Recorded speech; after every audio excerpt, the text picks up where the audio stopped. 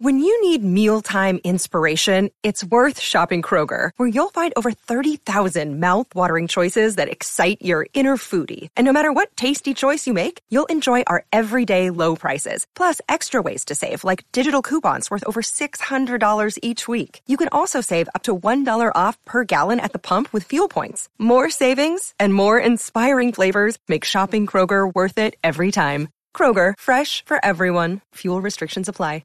Welcome to the Good Music Podcast, a show where we discuss artists, songs, and talk about why we love them. New episodes every Monday morning at 9 a.m. Central.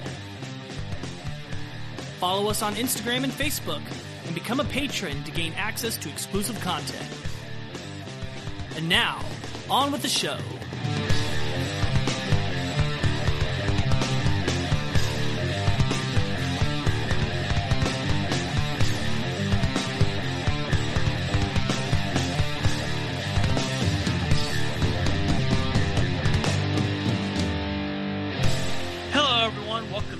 Another episode of the Good Music Podcast. I'm Lucas. I'm Grant.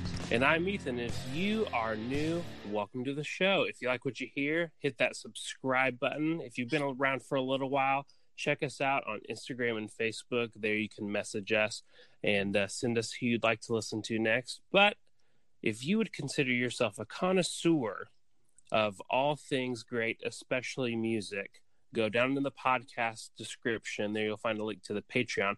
Become a patron, and not only will you get special exclusive access to episodes early and kind of increased access to us, you get access to the Bad Music Podcast, which is where every week we go and we listen to the 6 worst songs from the artists that we talk about that week, and we rank them on which one we think is the worst. So if you love good music, you probably also love talking about bad music, so that's for you.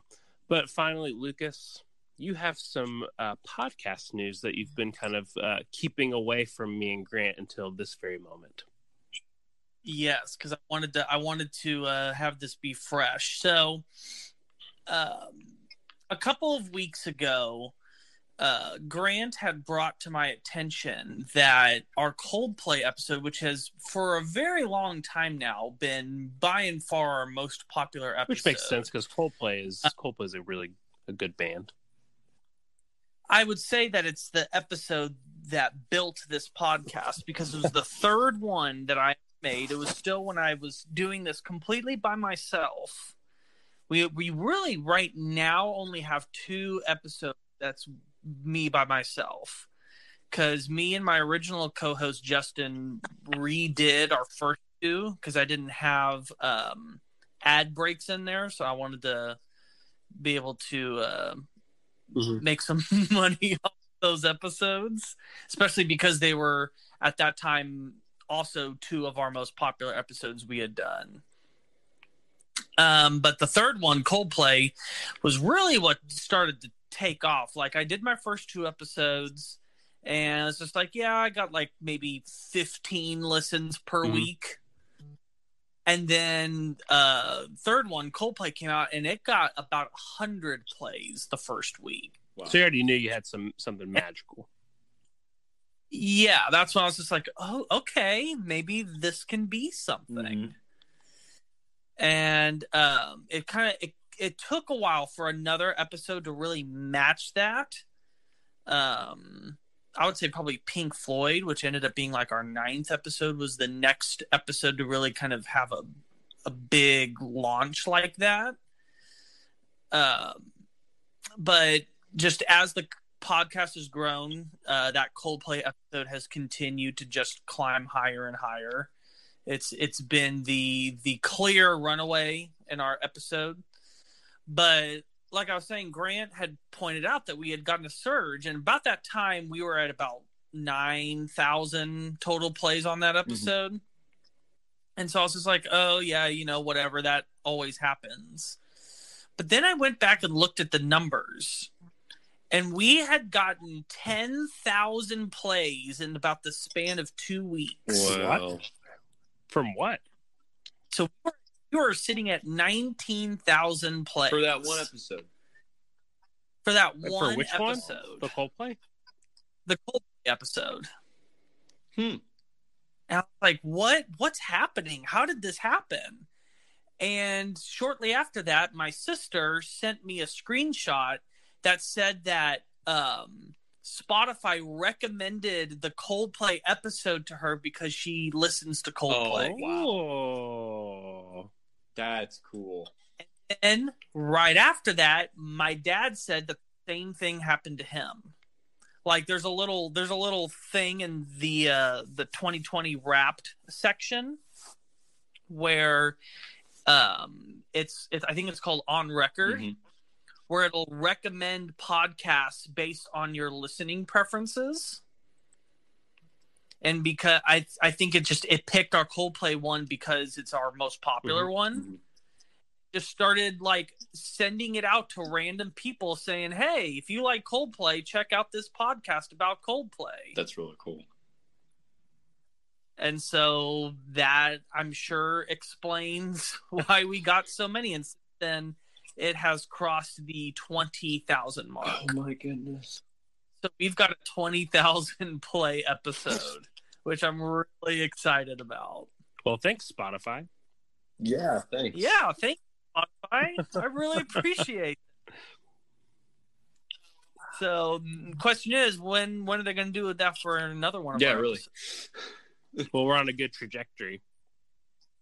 Yes, we are. I feel like that got the podcast in front of a lot of people that have never heard of us before. And I'm excited to see if that results in an increased bump. I think it's really interesting that that it's maybe our most raw, unproduced episode ever that keeps finding its way in front of people. I feel like it's a blessing and a curse, because it's like, man, I would really love for a lot of people's first impression of the podcast to be, with the proper intro and with our new dynamic. Because I'm hoping there's not a lot of people that hear the beginning of it and it technically counts as a play, and then they go, "Oh, this is very raw sounding. I don't want to listen to the rest of this." But I mean, there's no way for me to know that. It could be that they are listening all the way through it and really like it. Time will tell. Time will tell. Can't you look on like the analytics and look at total listen time? Is that a thing? No, it won't show me that. Oh, okay, well. At least not that I know of. But yeah, so this is starting a pretty cool new era for the podcast. We're getting recommended by Spotify, one of the platforms that we release this podcast on. So that's really cool. That is. And we are very, very close to the 100,000 mark. It's a possibility we may reach it next week. And I'm going to be very happy when we get to that too, because again, that was that seemed like an impossible number. Even when Grant, you joined just about a year ago, that was just, we were probably only at like 20,000, 25,000 at that point. Now we have an episode just by itself that's at that number. Wow. Yeah, that's true. In a year's time, we've probably gotten 75 to 80,000 plays, which is just mind-blowing to me. So I love to say this because it just continually overwhelms me every time I think about it. But thank you, listeners, so much for supporting us, for listening to us, for listening to the music that we are talking about, and for continuing to give us the motivation to keep going. Because, I mean, at this point, we're continuing to go up. And, I mean, I probably still would do this if we weren't going up, but it makes it more fun to keep doing it when we're going. So, I'm really excited about this episode. It's a special one. It is, because this is a listener requested episode. We brought this up in, I believe, our My Chemical Romance episode. But one of our listeners requested this because it was her uncle's favorite artist, and unfortunately he had passed away, and one of their last times together was listening to our podcast, which is really cool. And so this episode was originally not on my radar at all, and I was just like, you know what, let's do this episode.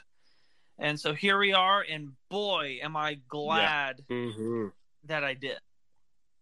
Because I'll get more into this in my final thoughts, but I was pretty oblivious to Bruce Springsteen. Same.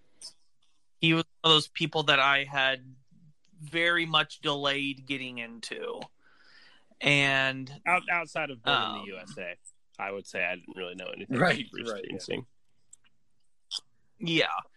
And so this was a new experience for me. And those episodes are always really fun. I mean, you guys knew how much I enjoyed our My Chemical Romance episode, where it was a new experience. It's fun because you kind of I get to have an experience that hopefully all you listeners get to have, and what at least either Grant or Ethan have on a weekly basis. Yeah, that's true.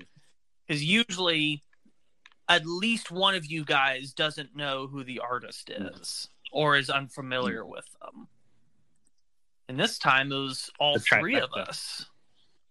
Yeah. So Bruce Springsteen, a national treasure, if you would. He's an institution. I always knew that about him. He's one of those names that even if you couldn't name any of his songs, you know the name. He's kind of like, he's at that level. Maybe, top 15 biggest songwriters of all time. So, he's a name that you can't, escape from. But at the same time, it's like all three of us, we didn't really know much about him. We didn't know much about his music. Yeah. So how did he start out? So he is from New Jersey. I would not have expected that. You could say that he is Jersey's favored son. I would say probably the biggest act to ever come out of Jersey, either him or Bon Jovi. Oh, wow. That makes sense, actually. I could be wrong because I haven't done a full catalog of Jersey. There could be someone bigger, but I mean, there's not too many people bigger than Bruce Springsteen.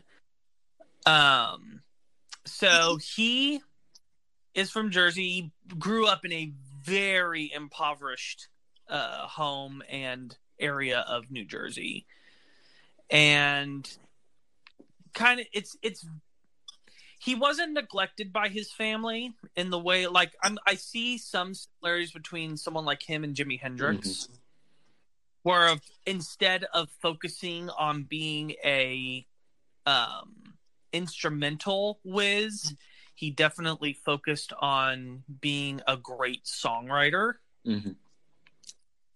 But he was like Hendrix in the way that he really, from a very early age, saw music as his escape. He started playing in bar bands when he was like 14 years old and never stopped. He never went to college. He didn't have that period where, he was working a day job just to get by. Like, as soon as he started playing when he was like 14, 15 years old, he said that that's the only real job he's ever had in his life.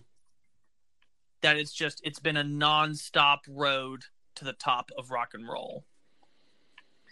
He, just like many people in the 60s and 70s era, Elvis was his inciting incident. He remembers that he didn't really care about music at all until he saw Elvis perform on the Ed Sullivan Show, and then that was the hook for him. And then just a couple years later, when he was starting to form his own band, when he was a young teenager, he saw the Beatles, and that was not just like Elvis was what got him into wanting to learn music, and the Beatles was what got him into wanting to become a musician, to become a songwriter. I get what you're saying. Yeah. So you had, and both of those were Ed Sullivan Show. So you could say the Ed Sullivan Show really sculpted Bruce Springsteen's career, because that's what he was chasing after ever since. Mm-hmm. So, from that point on, and he has always been a rock and roll purist. He's someone that even though he has had an evolving sound through the years, and what we're looking at in this episode is we're actually looking at a very specific point in his career. This is not a career spanning episode as far as the songs that I've picked. This is kind of coming from the beginning of his early classic period, before he had his big 80s domination, and before he kind of really started getting into more folk and country music. And this was kind of like when he was still just like a journeyman rock and roller. And he always has been someone that has asserted that rock and roll is man's music. It's music that speaks to the human soul, and that it's something that is universal, it's timeless, and he has always believed in the power of rock and roll. He's not one of those people that thinks that rock and roll is dead, that it's only for the older generation. He's never really, even though he has changed his sound over the years, rock and roll has always been at the center of it. Just, it's not the rock and roll that, say, Led Zeppelin would play. It is kind of more that, there's, you can hear some of that Elvis inspiration in it. You can hear Roy Orbison and Bob Dylan, and kind of more of just those rock and roll storytellers. And you could arguably say that maybe next to Bob Dylan, there's never been a greater rock storyteller than Bruce Springsteen. We'll really see that on display when we start pulling apart the lyrics on the songs that we've picked. That's just what he is. He's a storyteller. And he's using rock and roll as his mechanism to tell stories. And specifically, for the most part, he's telling his story. A lot of the songs are either directly biographical or kind of are a mythologized aspect of his life growing up, or the people that he grew up with. So he's not like, say, Rush, that's going to write these fantastical stories, or even fictional stories for the sake of writing fiction. He's always grabbing from his real life. Either he or someone he knows has experienced the things that he is writing about. It's not just I read this in the newspaper, or, this is just a cool idea. I wonder if I could write a story about it. Sort of like like a Bon Scott kind of thing. Yeah, like it's all real. Mm-hmm. And I think that's a very important aspect to his sound, is this honesty that just really hits you full on. Ooh. You cannot deny that everything he is singing feels real. Because it is. Yes.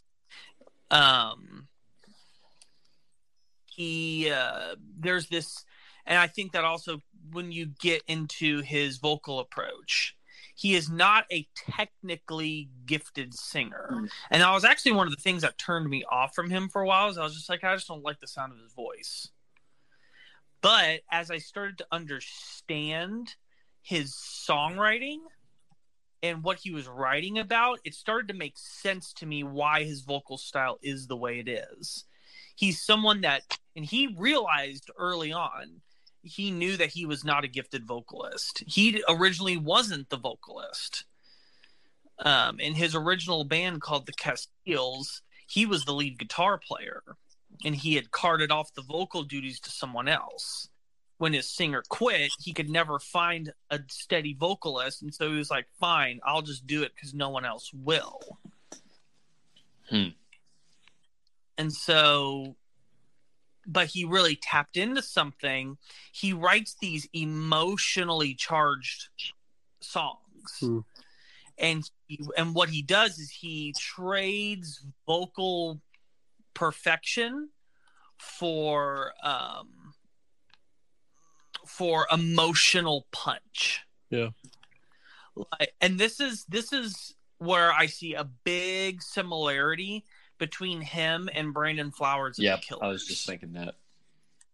Because we had kind of talked about this a little bit in our end of 2020 episode. You know, there will be times when Brandon Flowers sings that he intentionally goes out of tune or, you know, just really lets his technical vocal power waver in favor of really just selling the emotion of the song. And I think that, well, originally I was, because, you know, I was thinking about it, I was just like, you know what? I wonder if Brandon Flowers was inspired by Bruce Springsteen. And then sure enough, I come across an interview of Brandon Flowers saying after their first album, he discovered Bruce Springsteen and it changed the entire way he wrote. I was wondering about that because I was listening to some of the songs on the set today and I was like, man, that sounds like Brandon Flowers. Like that, like there's little moves you can like see like the inspiration, like specifically post Hot Fuss. Because really, The Killers is like Hot Fuss is such a solitary record in their discography, especially the way Brandon Flowers approaches it vocally, and like he's very more emotionally detached in Hot Fuss, and he's more concentrated on hitting the notes correctly. And then immediately on the second album on Sam's Town, you hear this Springsteen-like voice coming through. And it also, the lyrical content is very Springsteen from that point on. So yeah, it was very interesting to think of that beforehand and then hear it confirmed. I think that that's one of the fun things about this podcast is that I'm starting to make these connections without having it spelled out for me and then finding out that I'm right afterward. Yeah, that is true. The pieces are starting to become clearer. Yeah. And that's my hope for everyone that listens is that the pieces will start to become clear to them as well. Is that you'll start to hear things and go, I can hear a combination of these influences in this singer or in this guitar player. And it starts to become more obvious why they write songs the way that they do. And really kind of helps you connect with the song a little better because now you're not wondering, well, why did they write like this? When you start to understand the influences coming in, you're just like, okay, yeah, that's like taking I it understand. to the next level because it's one thing to know like, oh, Brandon Flowers was going through this at this time, and so he wrote the song because of this. But in terms of like music, like why did he actually write the song the way he did? You know, that becomes a lot more complicated because usually you have to do a lot more digging to find all the inspiration. But whenever you just hear it, it's like it's so obvious. Yeah, and also again, it helps to like, if I were to say, oh, he's very influenced by Bruce Springsteen, we're like, but we don't know what Bruce Springsteen sounds like. Then now we can start to go, oh, yep, I understand what you mean.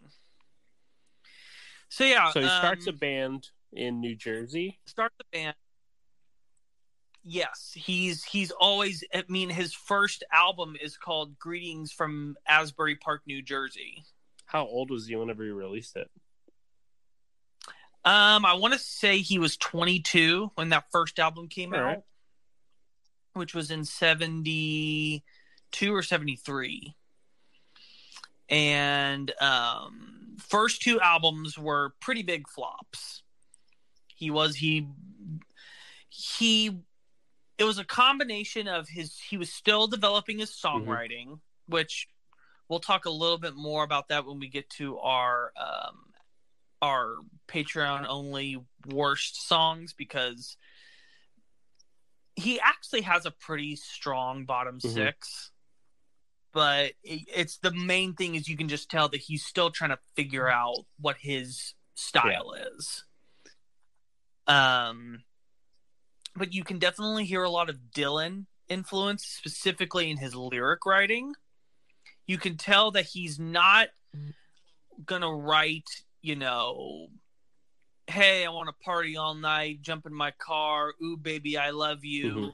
Like, he's not going to be your typical pop songwriter. Right from the very beginning, he's going for something stronger and deeper.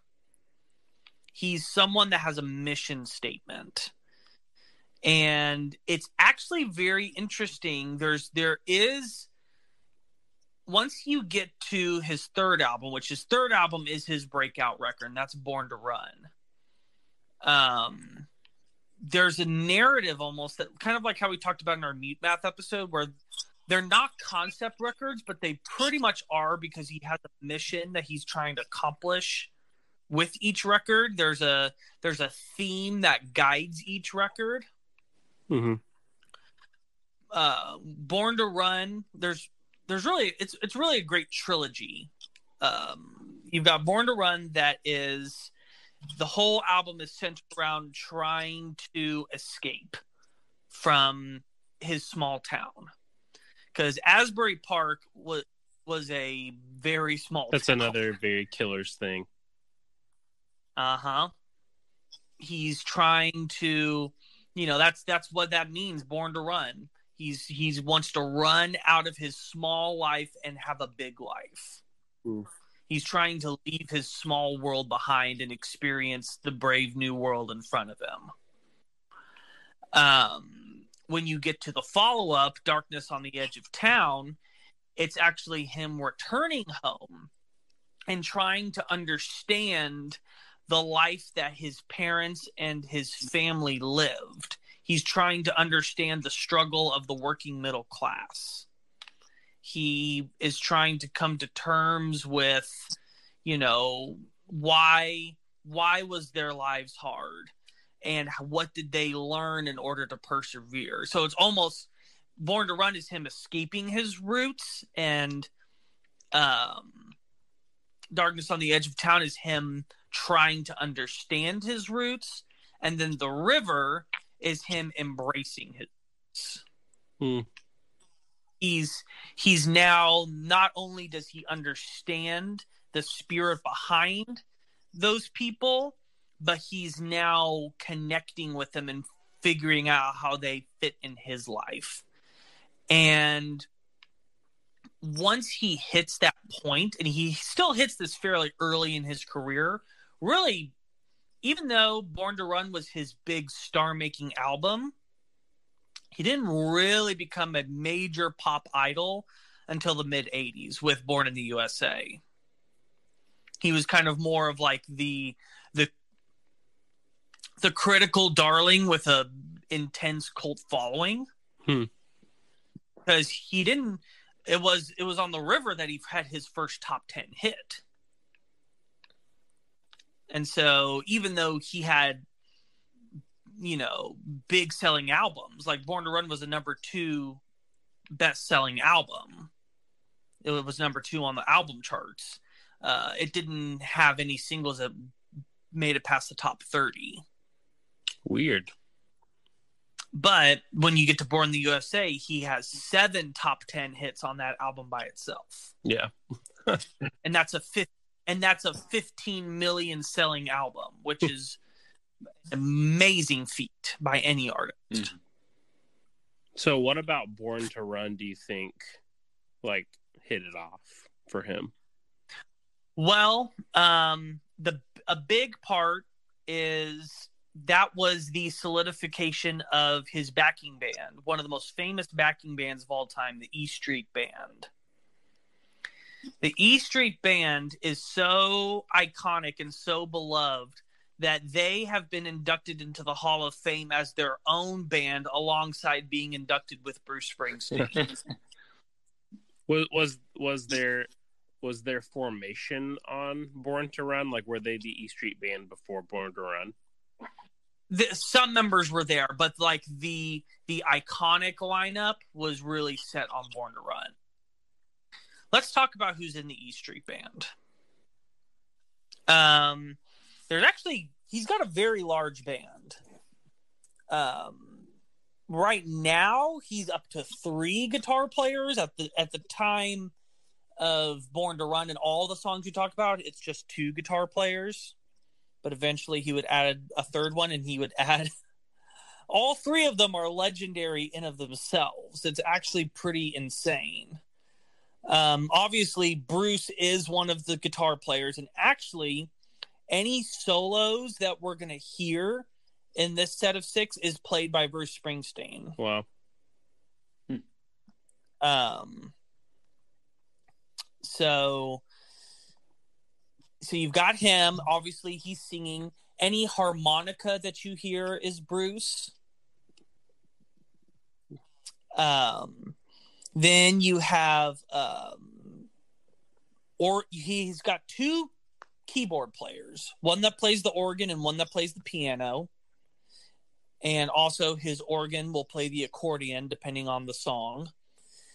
His organ player is Danny Federici, who was one of the original members of the E Street Band, although he unfortunately died in 2004, so he's not with them anymore. And then his piano player is Roy Bittan, and he is a monster piano player, as I'm sure you guys have noticed in the songs. Yes. That we do. You've got Steven Van Zandt on guitar, who is iconic even outside of being guitarist for the E Street Band. He's also been a pretty famous television actor. I don't know if you guys have ever watched The Sopranos, but he's a recurring character on that show. He's also one of the ambassadors for the Rock and Roll Hall of Fame. Wow.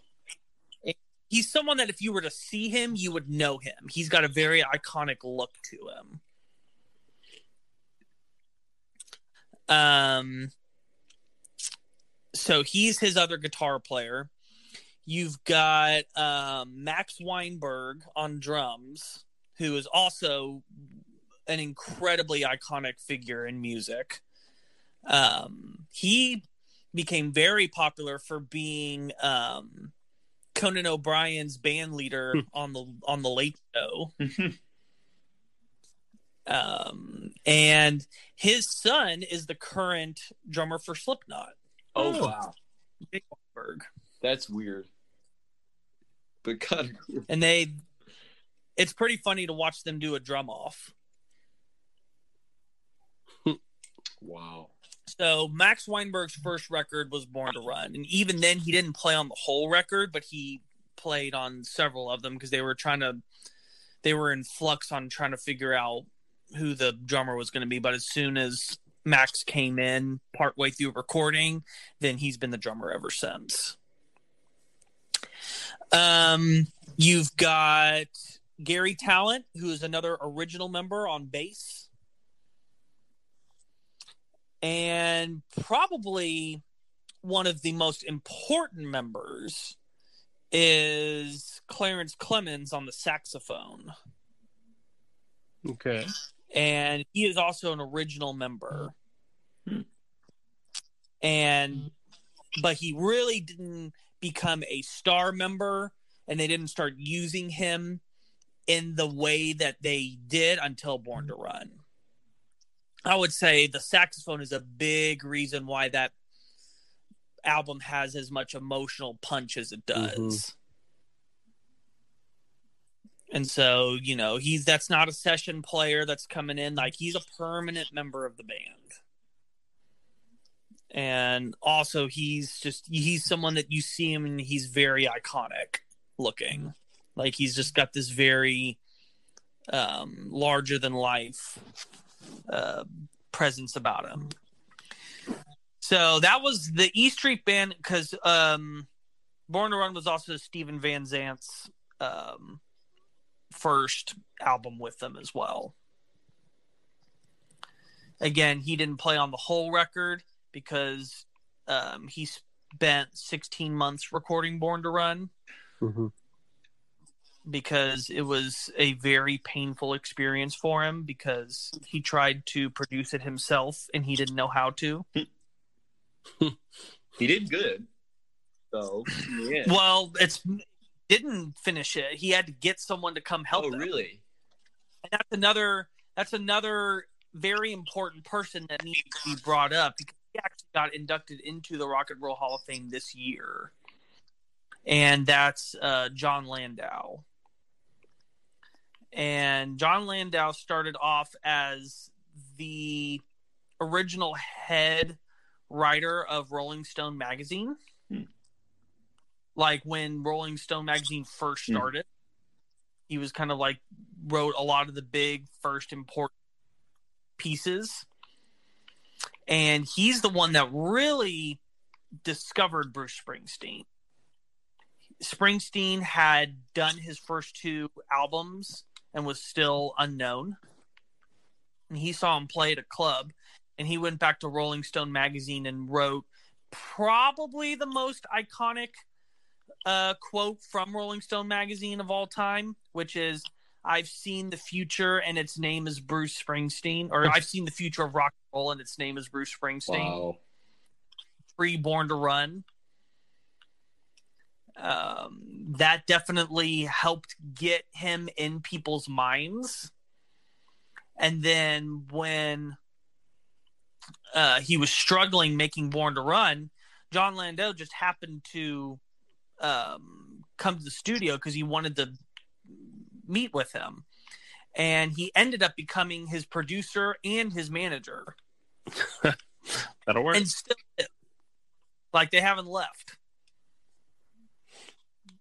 So he is really the one responsible for the way Born to Run sounds, which I think is another big winning factor into why that album was so big. Because he was really trying to go for that Phil Spector wall of sound. Mm-hmm. Which, I don't know if you know what that means, but do you guys know who Phil Spector is? I do not. No. He's one of the most. He was one of the greatest producers of all time, but now he's one of the most infamous figures in music history, period. Because he is in prison for murder. Oh. He shot a woman in the face with a gun. Okay. So it had been known for a long time that he was a very disturbed man, and then it was confirmed in the mid-2000s when he went to jail for murder. But he is absolutely one of the greatest music producers of all time. He was really one of the first producers to be famous just for himself. Wow. To where the common person knew a producer's name in the same way that other casual music listeners would maybe know the names of Quincy Jones or Rick Rubin or Mutt Lange, kind of these super producers that even your average music guys know who they are. Phil Spector was kind of like the first one. His call to fame was his iconic wall of sound. And so he had mastered the technique of being able to layer instruments together to where you could still tell what's musically going on, but it sounded so big without muddying up everything. Yeah. But you had this sense of there's no empty space when the wall of sound begins. But when you really listen to it, it's not because there's tons of parts fighting against each other. All the parts, when you're creating a wall of sound, have to be very strategically put together, because you have to create a full sound without anything getting in the way of each other. And that's what Bruce Springsteen was struggling with. He couldn't figure out how to do that without compromising what was being played. And so when Jon Landau came in, he understood that, and he was just like, okay, let me show you how to get the sound that you want. And he directed him to it. That's awesome. So yeah, Jon Landau, another important part of why Born to Run was so. And then, honestly, it was just when Bruce really just found his identity as a songwriter. You can tell that he's still trying to figure it out on the first two records, and on the third album, it just clicks. It also helped that his record label said that they would drop him if the album wasn't a hit. That seems to always, the true artists always produce their big breakout record when it's their last chance. Bruce has said that had Born to Run not worked, he would have gone back and tried to find a day job in Asbury Park. Wow. And so it was his last chance to try and live his dream, because he was just about broke at that point. He was in a bad business deal contract wise, and he had not made any money off of anything that he had done.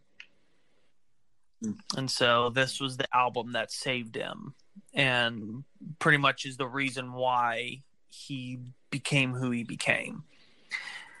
So pretty much we're staying in that feel. We're looking at about a 5-year period, 3 albums, 75 to 80. I feel like if you want to understand who Springsteen is as an artist, that you need to start in this period.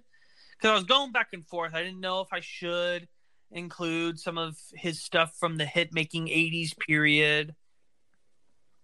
And first off, I felt like it was going to be too clashing to have those sounds next to each other. I felt like it would hurt the transitioning of the songs, as well as I felt like it was more important to find the soul of Bruce Springsteen.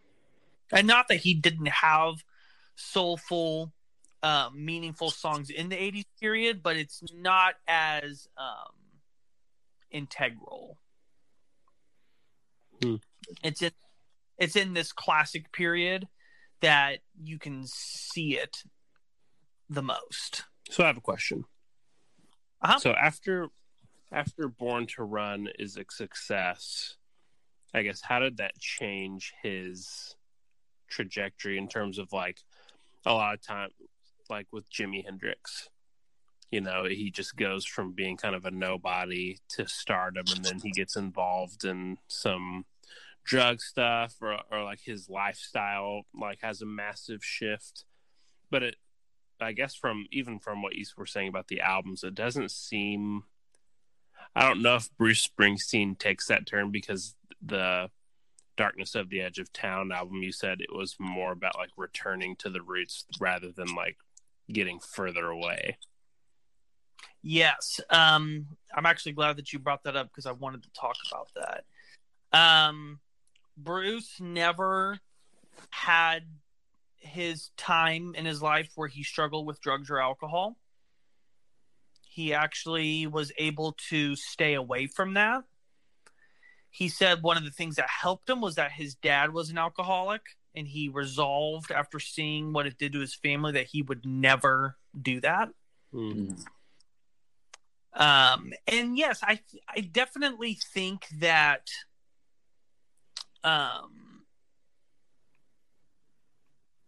the fact that he was so connected to his hometown, to his roots, he never forgot where he came from.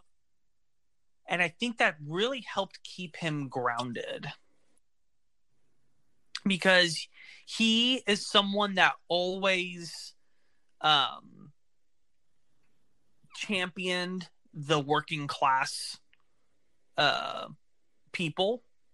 That's what his songs are all about. His song, like, is really the oral manifestation of Heartland America. That's why I was kind of surprised that he was from New Jersey, which seems like, I guess, a little bit more. Well, New Jersey is not. If you're thinking like it would be similar to New York, that would be incorrect. From what I learned from his life, it's very much a, industrial, factory driven, especially where he came from. He, his father constantly was working in the factories, in the steel mills. Like, that's the life that he lived. So we're not talking about the New Jersey that's like right next to New York. We're talking about like no, he did not grow up in the big city. He grew up in the small town, in the middle of nowhere. No one of importance is ever going to come through here town. So it's not the equivalent. He didn't grow up in a place that's equivalent to New York City or any kind of suburb of New York City. So then whenever he actually got to see the world, was that like a big shock to him? Oh, yeah. He was terrified the first time he went to Europe and didn't go back for another 5 years because it was such a traumatizing experience for him. What happened? He just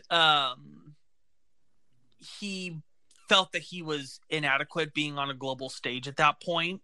And he really started to have a crisis of, did he think he was good enough to be playing over there? And also the audiences were not reacting the way that he hoped. He said it was a very humbling experience, and he was just like, okay, I'm not going back there again until we have a bigger catalog and I'm more confident as a performer. Yeah. So, yeah, but he never let it go to his head. Like there was a statement that he said that was really striking to me.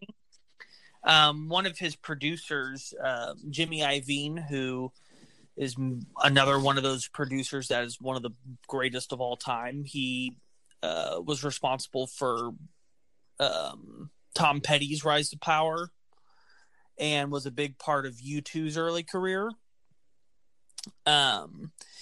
He invited Bruce to come to the Playboy Mansion with him one time. And Bruce told him no. And he was like, why not? And he said, because my fans won't ever get to go to the Playboy Mansion. So why should I? Dang. And so that's like his attitude. Because of that, he's like, I always hated it whenever I would see the music idols that I loved coming out of the most exclusive clubs and toting around, their fame and their fortune. He felt that it always disconnected them from their fans and created this gulf between them, living the life that they never could. And he said that he never wanted to do that to his fans. That's great. And so he like stayed a working man. Yes. And because of that, his lyrics always stayed true to that. So what did he do with all of his money? I think he definitely created a music collection, and he spends money, but he doesn't I don't think he flaunts it. I think that's his big. Yeah. He's not, trend setting around the world going, oh yeah, look how much stuff I have. You look at all the places that I can go. He said that whenever he does live lavishly, he keeps it very private. Yeah. He's not going for those Instagram likes. So yeah, I really thought that was cool about him. And another thing that I found was a very cool tie to Brandon Flowers is he said that not only did he pick that up for songwriting wise, but that he noticed that character about him. Because he said at the beginning he had aspirations to be the wild, crazy frontman. Mm-hmm. That was controversial. And he immediately started to realize that he wasn't quite sure that he wanted to be that. And when he discovered Bruce Springsteen, he discovered someone that was famous and successful, but wasn't a rock and roll burnout. That he could still have a wholesome image about him. Mm-hmm. And that's what Springsteen always was. Now, of course, Springsteen can be foul-mouthed. He can be very opinionated, but he was never... trashing hotel rooms. He was never getting arrested for drugs. Yeah. He wasn't ever caught in any big scandals. He didn't go through multiple wives. He's been married to the same woman for about 30 years now. Waited a long time to get married, and then, his wife is a member of the band now. She's his acoustic guitar player. So actually now there's 4 guitar players in the band. That's awesome, though. And sings background vocals. But yeah, he was always a great representative of the average man. And I think that that's what was his allure. And then just like with Bon Scott, he had this poeticness about him, even though he was talking about normal everyday things. Like, there's a difference between being poetic, kind of talking about very philosophical, very esoteric things. And he had this poetry about him to where it was very mingled with the real life places and people of his past. Like, there's a lot of inside references that, unless you really do some digging, you're not going to understand what they mean, because he's talking about buildings that were on his street growing up. Landmarks he passed every day when he was a kid. It's not just, pulling landmarks or creating up made up places. Like, they're all in some way a part of him. Well, wow. And I think that you kind of prefaced this whole section with his lyrics not being very much like Rush at all. But in a way, like, the song that made them big at the get-go was Working Man, and a lot of people lyrically resonated with that because it felt like that described a lot of people's living situation. And so it's weird to see these commonalities, but also people will listen to the music that they feel like they emotionally connect with. And I think that's the bottom line for Bruce Springsteen. Yeah, I can see that. But yeah, it's been really cool to kind of just start to unravel this, because it's definitely changed my opinion of him and of his work.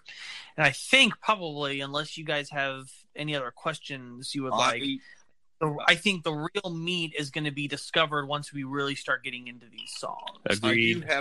I do have just a few curiosity clarification things. Go ahead. Now, you mentioned that he saw both the Beatles and Elvis on the Ed Sullivan Show. Did he ever make it on himself?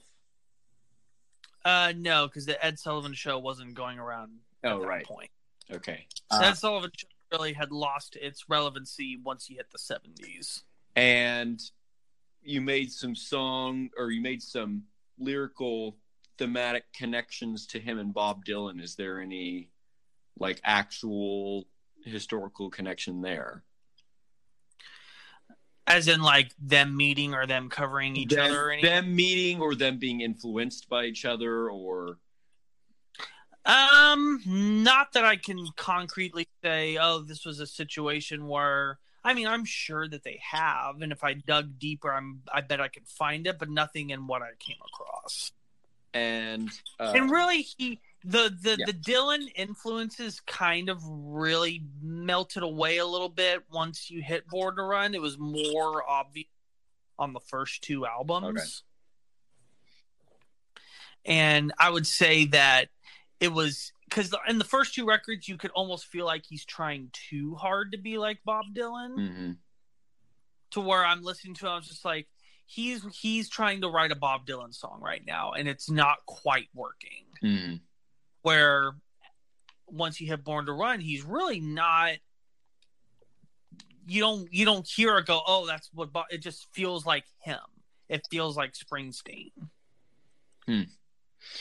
And then my final question, you talked about, now what was the name of his band? The E Street Band. The E Street Band. And they got inducted on their own. So what's the reason why, like, did they ever do anything without him? Not that I was really coming across. It felt more like, it was more of just like, it was a way to honor the E Street Band as its own band, because again, it's almost like they're not considered like Bruce Springsteen in the way that you would go, here's Bruce Springsteen. It's always Bruce Springsteen and the E Street Band, almost like they're featured, but obviously, they work on everything together. I guess so. I think it was more of just a way to say, this is one of the great backing bands. We're going to induct them in separately just to give them an extra recognition. Okay, well, those are my pesky questions. I'm done now. All right. So when we come back, we're going to talk about the 6 songs that we have picked for this episode. So stay tuned. We'll be right back.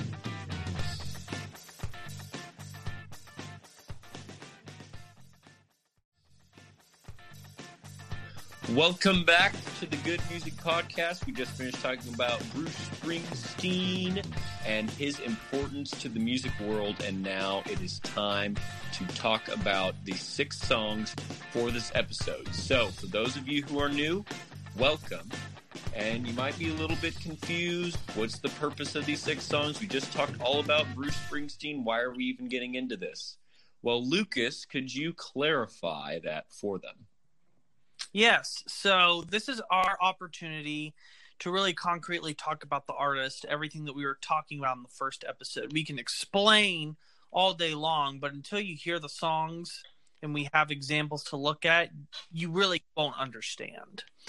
So the way that I pick these songs is I'm thinking to myself, what is the best possible first step into Bruce Springsteen that I can give you? So I'm not necessarily picking what I think are their best or what are my 6 favorites. I'm not even picking what are the 6 most popular ones. I'm picking the 6 ones that are going to introduce you and let you know who this artist is, as well as I'm picking them in a way to where they transition well off of each other, that they have an emotional flow, and that they lead to a cathartic experience, which I think that this may be one of the most intense cathartic experiences we've ever had on the set. Yep. It's pretty heavy on this one. Mm-hmm. But the way that you can listen to these songs is there's a link in the description of the episode. It'll take you to a Spotify playlist that has not just the songs from this episode, but all the songs from our previous episodes as well. So please don't listen to this episode and not listen to the songs. even if you know these songs, hear them in this order. I guarantee you'll get something new out of it. You guys can attest to hearing songs that you have heard before, but that they come to new life when they're in the playlist. Mm-hmm. Yeah. So, yeah, I think we can go ahead and get started with our first song. To me, this felt like the best first song that I could come up with, and that's Thunder Road. Yeah, the harmonica and piano intro is really nice. Mm-hmm. And now to know that that's him playing the harmonica just makes it so much better. Mm-hmm. This is the opening track to Born to Run. Okay, so that's fitting. This was intended to be an invitation to the audience, to the listener, to come along the journey that Born to Run is going to take you on. Like I said before, he didn't really write a concept record, but there are 4 songs on Born to Run in particular that kind of do form a narrative, and Thunder Road is the beginning of it. The whole song is a dialogue between a young man and a young woman. It's like they're just now old enough to go out into the world. Mm-hmm. And Bruce is the protagonist, asking Mary to leave this dead-end town that they're in and go have an adventure. It's his invitation to her, leave everything you know behind and follow me into the great unknown. And he's telling her that I can't guarantee that it's going to be a success. I can't even guarantee if anything's going to happen between us. I'm not telling you that I love you. I'm not telling you I'll be with you forever. I don't know what the future holds, but we'll never know unless we go. The thing that he says he does know for sure is that nothing will happen if they stay.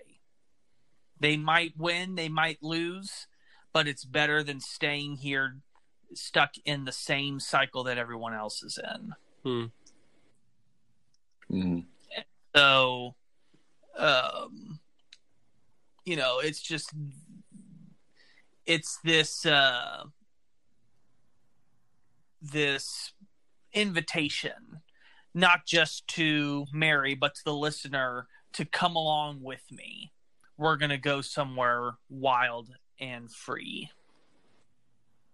Mm-hmm.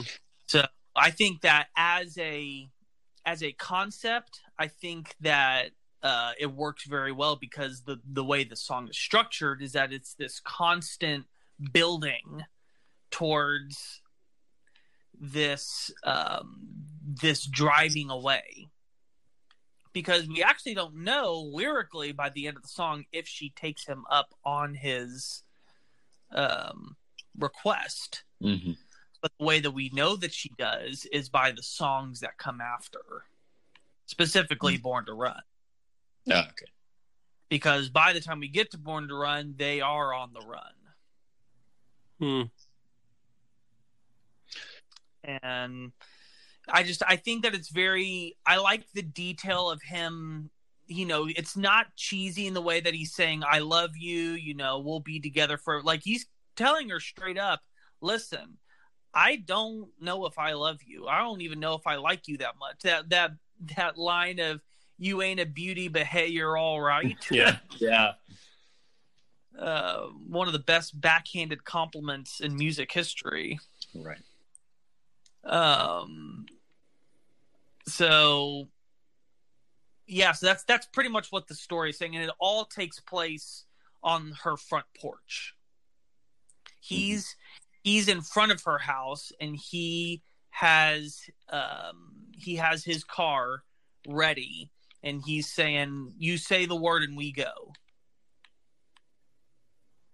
And just kind of the whole question is she going to go with him? Which of course we find out she does. Right.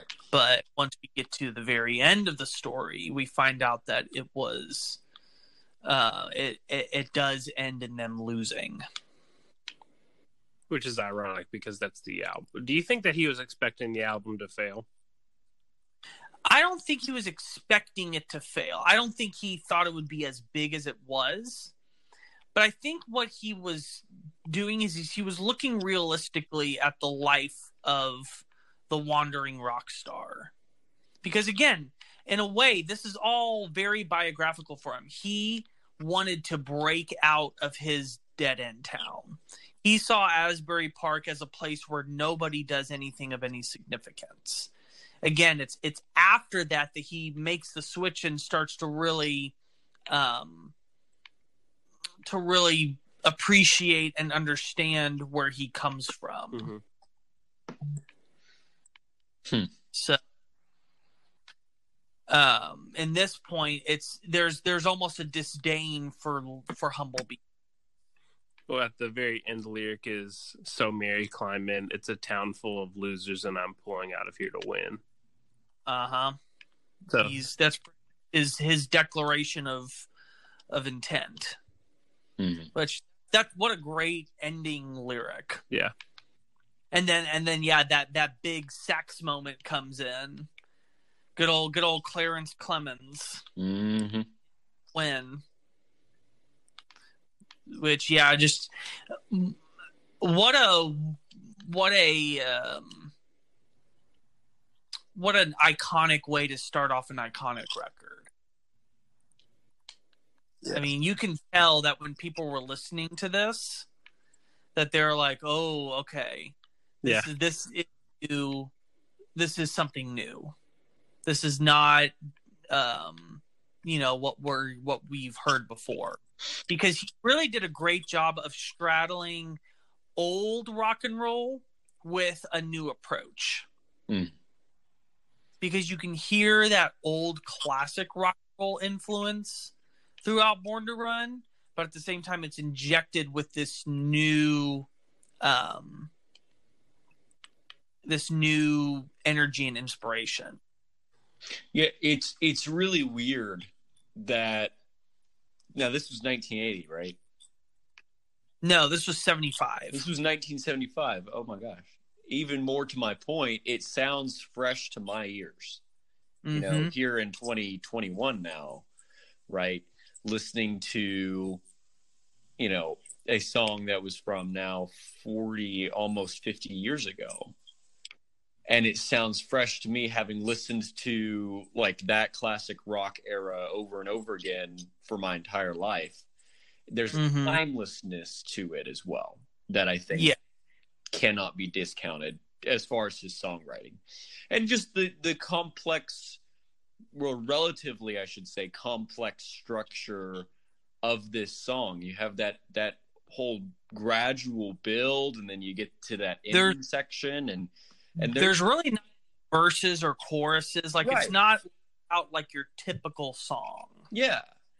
And there's a level of sophistication that's there, but still very accessible. And you're right. He's very good at straddling the line on multiple things, I would say. Yeah. And so in this, you can hear what we mean by a wall of sound. Yeah. Mm-hmm.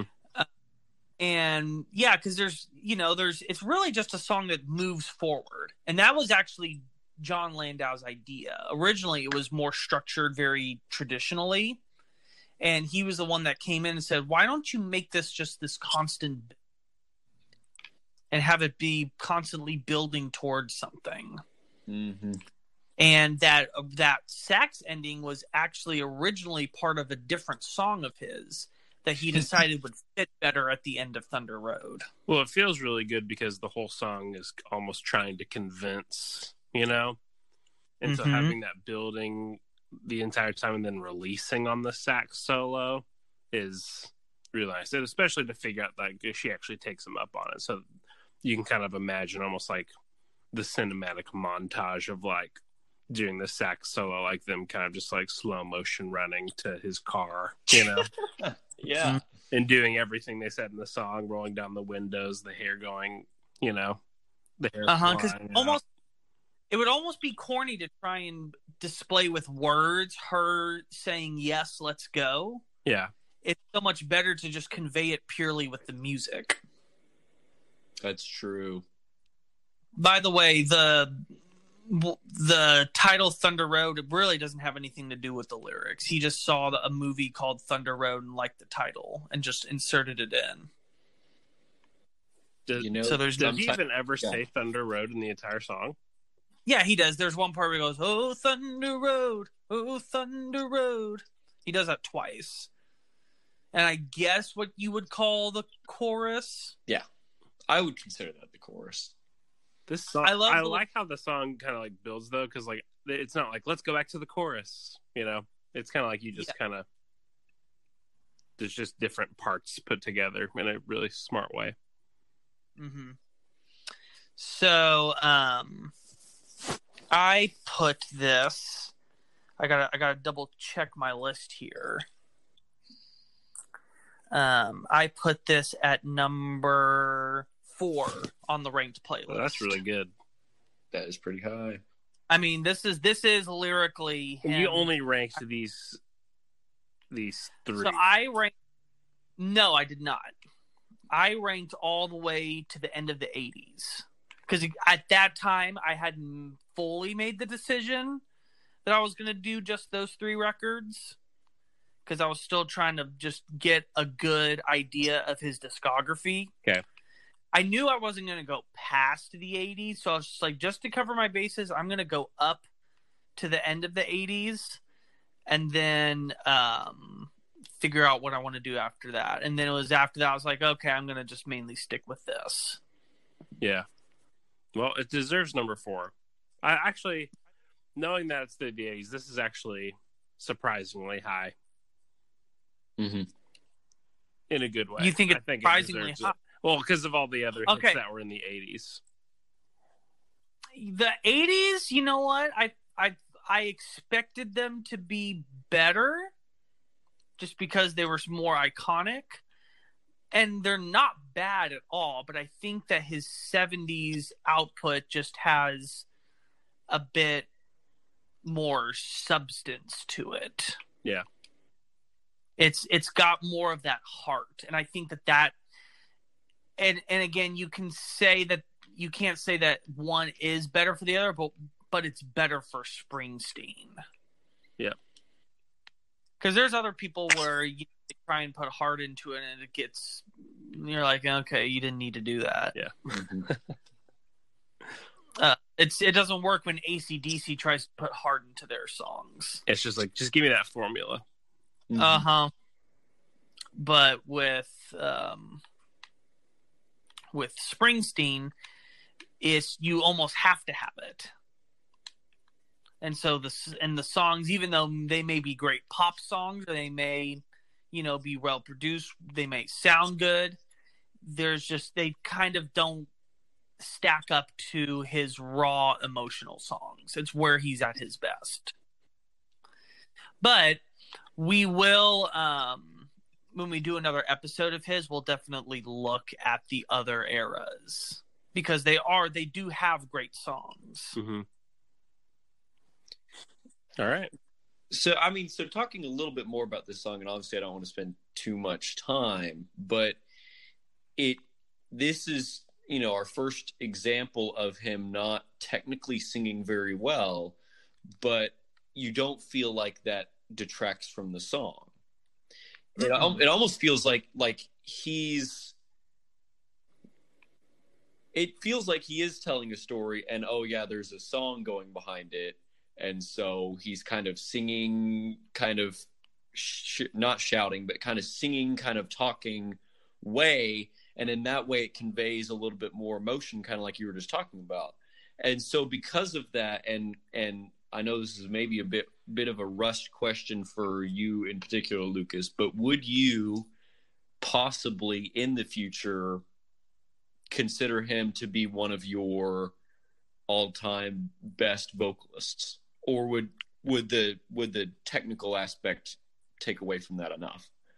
No, I think he's the same way I would describe someone like Bowie. Mm-hmm. I think that he has done one of the best jobs at figuring out how to best use what you would traditionally call a bad voice. Okay. Because, again, like I said, one of my turnoffs for him for a while was the fact that I didn't like the way his voice sounded. Mm.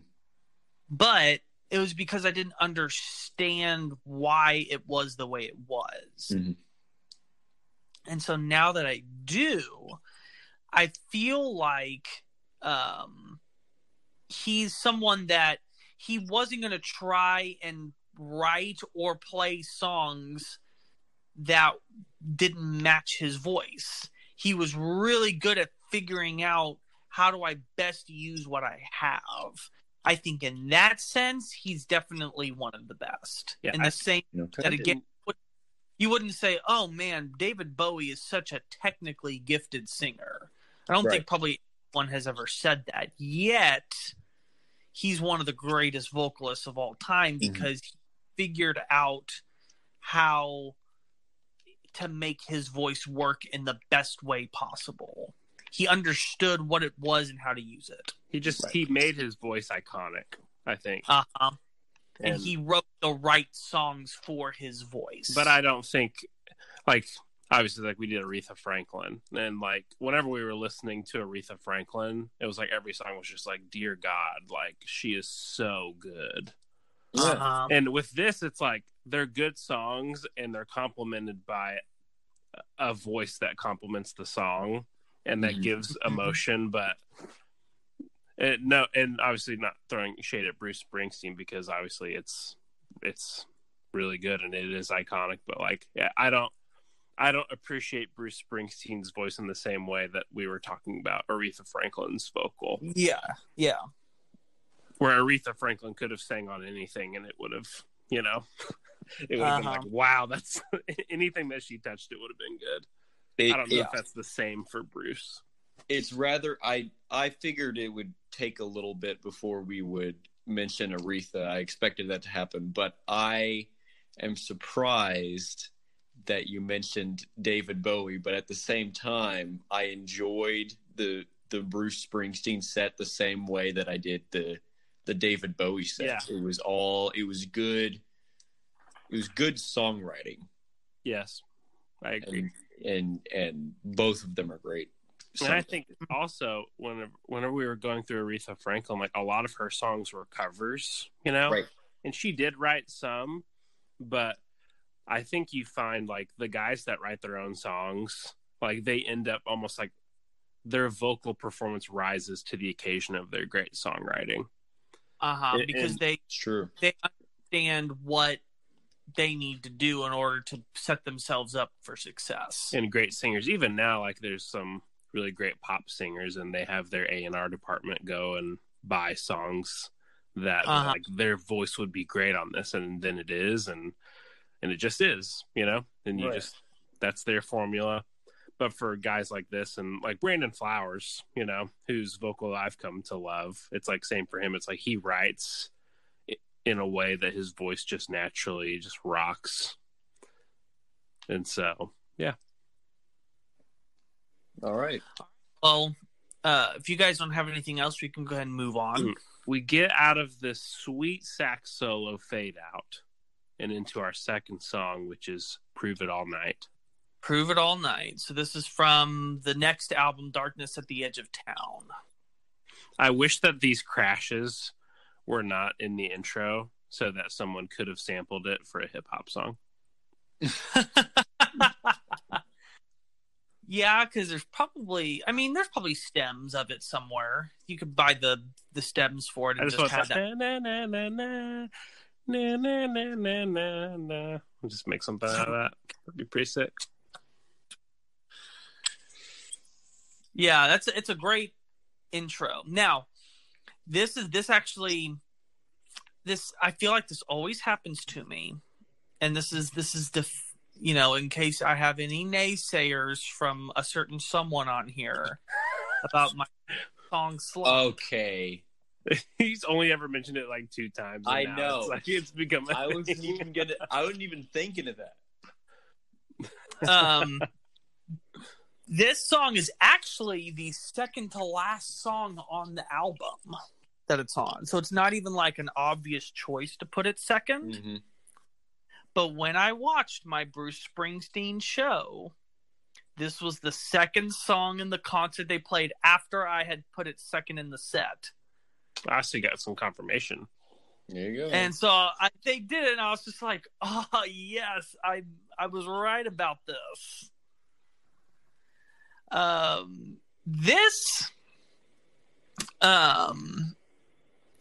You had asked us before we started recording that a certain song that's coming up here better be our favorite song on the set. But I think this might be my favorite one. Really? It's the one that has just been like, that has stuck with me. I find myself singing. It's definitely what I think is the catchiest one. I find myself singing the chord, and I love the intro. I love the way it sounds. When I found out lyrically what it's really saying, I found that I really liked it even more. Because it's not just like, if you were to just take this point blank, you would probably not be, criticized for saying that this is a sex song. Yeah. But in a way it is, but it's got a much deeper layer to it. So let's go into it. What is it about? So this is on the album where he's trying to go back to his roots. Yes. And again, whenever we say going back to roots, I don't mean that musically.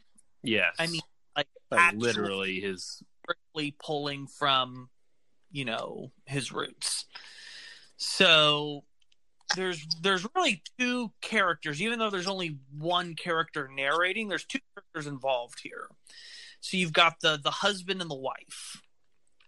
The husband is saying, I'm going to prove my love to you all night by working all night and providing for us. Like, I'm going to prove to you all night whatever it takes to show you that I love you, and the way I show you I love you is by providing for you. Mm-hmm. I'm gonna work hard. I'm gonna sacrifice. I'm gonna do what's hard in order to give you the life that I feel you deserve. Mm-hmm. And then what he's saying is, because I'm proving it to you all night, you prove it to me all night. Whenever I come home, you prove it to me as I proved it to you.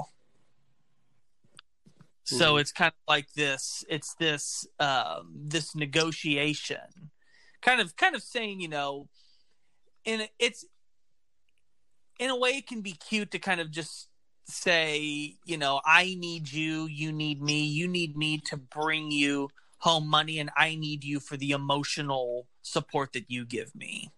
Mm-hmm. And so kind of just seeing that it's not just the sexual side, that it's also this, this determination, the determination that he felt from his own father, that was constantly working to better his family's life. Mm-hmm. Mm-hmm. Even though, yes, he was resentful to his father for being an alcoholic, he also saw him as a hard worker that was trying. He just got overwhelmed, and that led to a substance abuse that he would eventually beat. But, it still made an impression on Bruce as a kid. But he sees that as the creed of every working man. His responsibility is to prove it all night at work, and he expects his woman to reciprocate that with love. He would eventually beat that. Would he have done that by this time? I think so. Okay. I don't have an exact date on that, but he, again, and he's pulling it specifically from his father's experience because that's who he knew the best growing up, but he's also using that as a prototype for any working class individual. Yeah, because this goes as far as obviously meet me in the fields behind the dynamo. So and then like they made the voices telling you not to go, they made their choices and they'll never know what it means to steal, to cheat, to lie, or what it takes to live and die to prove it all night. Like even saying like I'm going so far as to like, you know, like I'm doing literally everything that I can to provide. And you should do whatever you can to provide for me as well. So kind of sad. Yeah, and there's definitely there's this Darkness at the Edge of Town has just a melancholiness. Yeah, but at the same time, there's always hope. He usually doesn't ever write from a sense of despair. That tends to come more from the river. But on here, he's more so just really saying that these are their lives, but somehow they make it through. Yes, their lives are hard, but they always found a way to move on. So when we talk about Darkness on the Edge of Town, and maybe this is more fitting for the song later in the set that's from this album, what is that darkness that he's referring to? Well, that's explained best on the song Darkness on the Edge of Town, which is the final song on the record. Okay. Pretty much that darkness is and I probably can't say this completely authoritatively because I haven't researched this song, but from what I was learning, other hand, I believe what that is that there's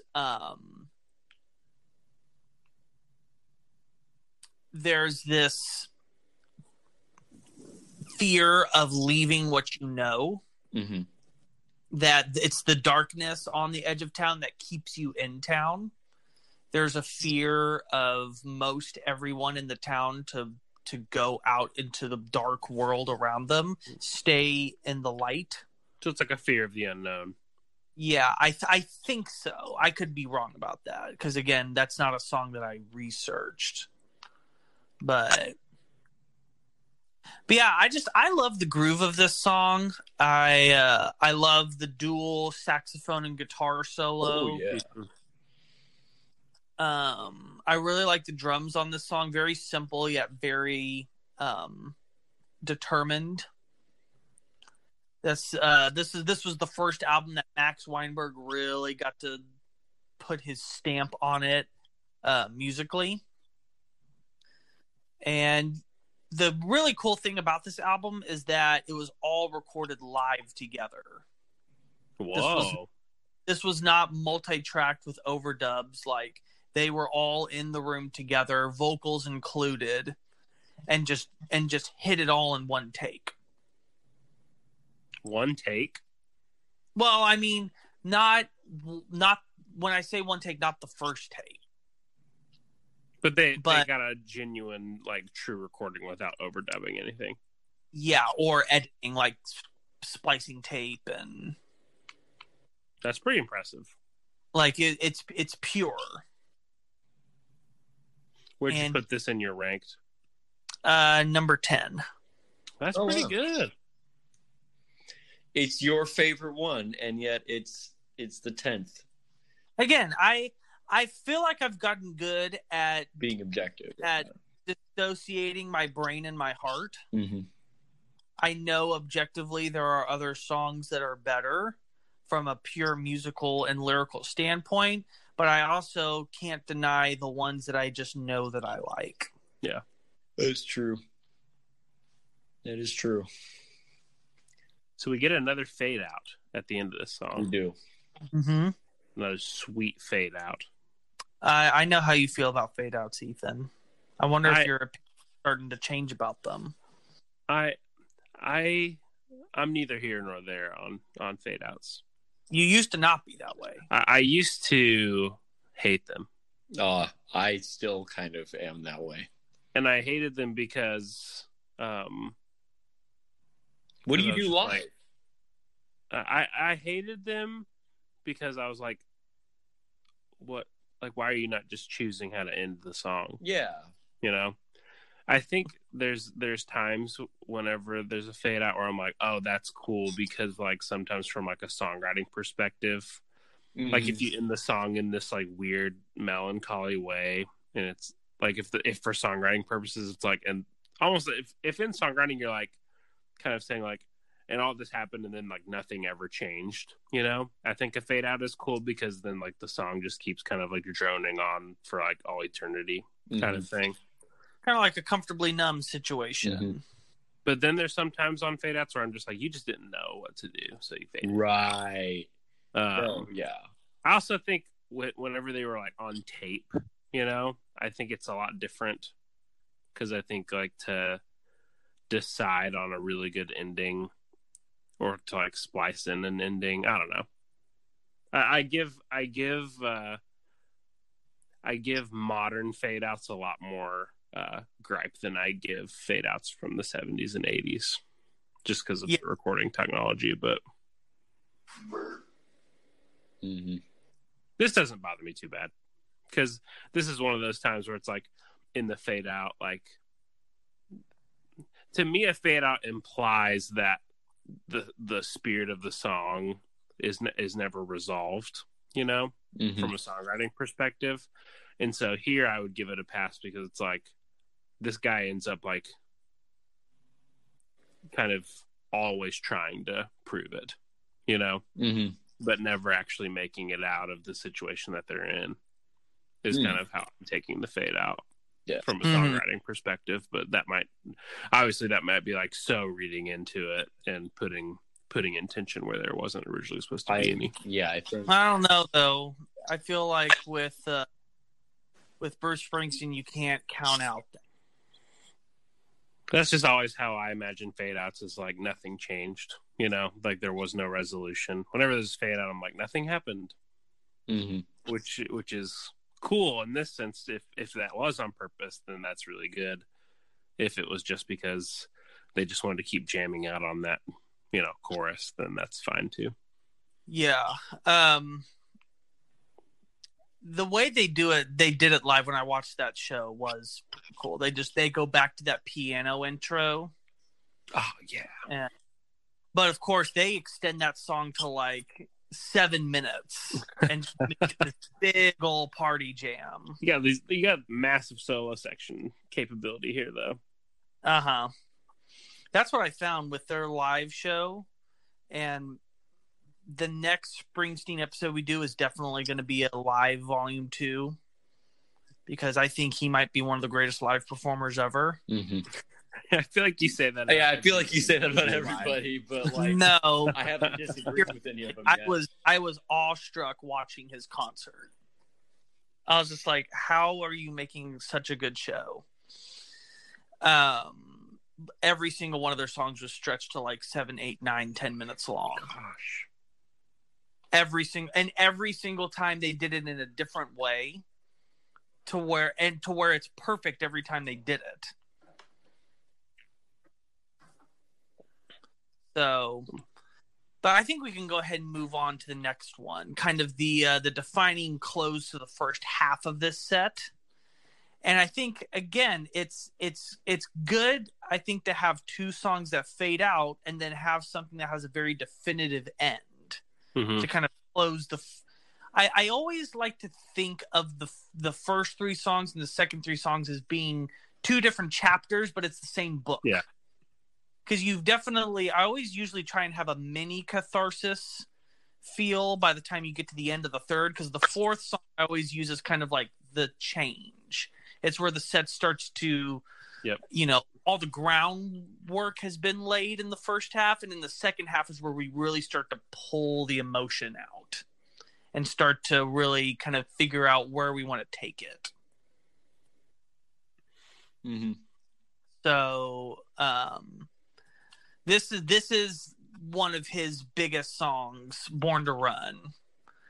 I mean, usually if you were to have people name 2 Bruce Springsteen songs, it's his 2 Born songs, Born in the USA and Born to Run. Yeah. But I had never listened to this song from start to, I always knew that famous line, "Tramps like us, baby, we were born to run," and I knew how it went melodically, but I had never like taken the time to listen to the song before. And I have to say, I was quite happy after I listened to it. Mm-hmm. So you've got that big intro, and that main riff, or I guess you really can't call it a riff, just that melodic line of the ba ba da da da ba ba, like that's maybe one of the best hooks I've ever heard. Oh yeah, I think that was the moment. That was the true moment. Whenever I was like, the Killers were so inspired by this. Yes. It sounded so that was Killers. The true define. Like, if you sped that up by like 10 or 15 BPM, then it's a Killers song. Yep, I agree.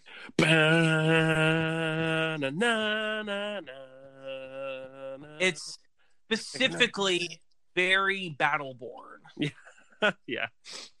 Battleborn, I think, is like their ultimate Springsteen send up. They do a great job. I mean, they anyways. This isn't a Killers set, but it's just so, you know. You can't help but draw the comparisons. So what is this song about? So this is a continuation of the theme set in Thunder Road. Okay. Where now at this point they are on the run, and this is the excitement, the thrill. This is no longer the want to be on the road and the nervousness of it.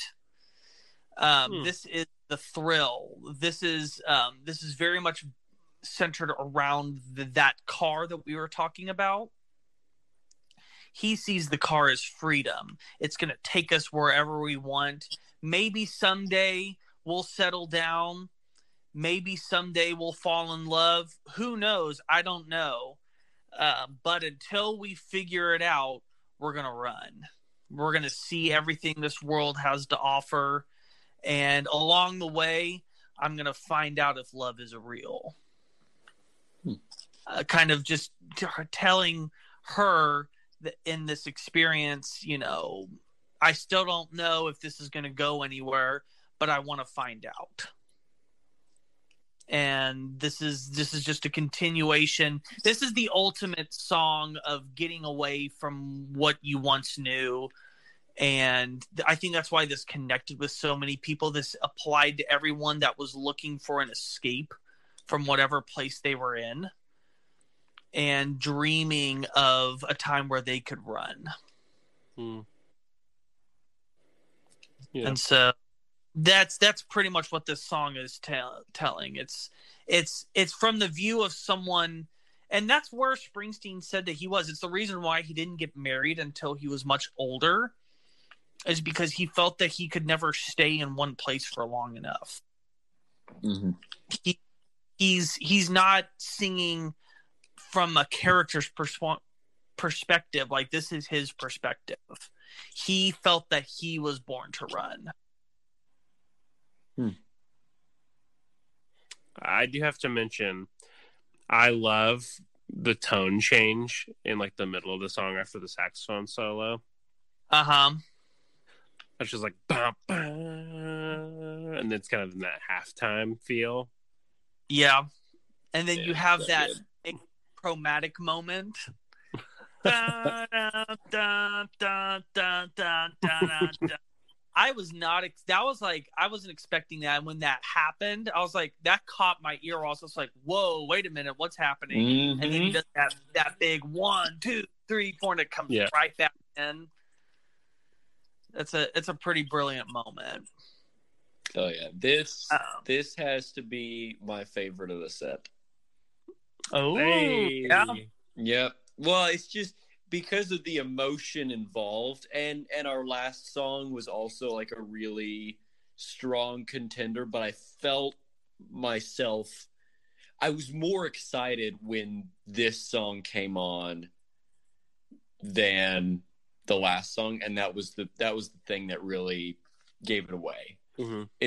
Your heart was just telling you. Yeah, I know. Favorite song. I enjoyed listening to this, and I enjoyed it from start to finish. And when it was done, I felt I was satisfied, and I had a pleasant feeling, and I wanted to listen to it again. And I think that's like, go back to basics. That's really what a good song does to you. Mm-hmm. Well, I put this at number 2 on the ranked playlist. Ooh, number 2. I mean, yeah, you cannot deny the emotional impact this song has. I've been finding more and more that music has been making me cry, and I don't normally cry about anything ever. I don't cry in movies. I don't cry when personal life events are sad. But music has been, and it's not because it's making me like ponder about things about my life. I'm just like, I'll cry because I like this music just feels so good. Mm-hmm. And it's one of the reasons why I love like coming up with great transitions and having emotional arcs through the sets, is because I love how it's making me feel. And especially when I listen to these first 3 songs, when it gets to that final Tramps Like Us, Baby We Were Born to Run, and that guitar line comes back in, I found that I like choked up and cried just about every time I heard it. Mm-hmm. And you can't deny when a song does that. Right. You know that it's hitting the right moments, the exact moments that it's trying to hit. Mm-hmm. It's succeeding in the emotion that it's going for. Right. And then, this is the important song. This is the song that started the writing process for the entire Born to Run album. Oh, wow. It's what gave him the new musical direction going. He said that he doesn't know where he got it from. He doesn't know if he remembered subconsciously seeing it somewhere, but he just had the phrase "Born to Run" come to him at night one time. And he was just like, I can make a song around that phrase. So at the end of the song, were you saying like they failed? Was this like the... No. This is still optimism. This is kind of like this is really the third song in the story. The second one being Backstreets, because this is actually on the album. This is the song that opens side 2. And at this point, like in the previous song, they're staying in New Jersey. They're just getting to the bigger, broader parts of New Jersey. And at this point, they're just like, the heck with New Jersey altogether. Let's see the entire world. And then the final part of the story, which is Jungle Land, takes place in New York City. I also like how in this song, because I thought that this song was originally more of like a love song.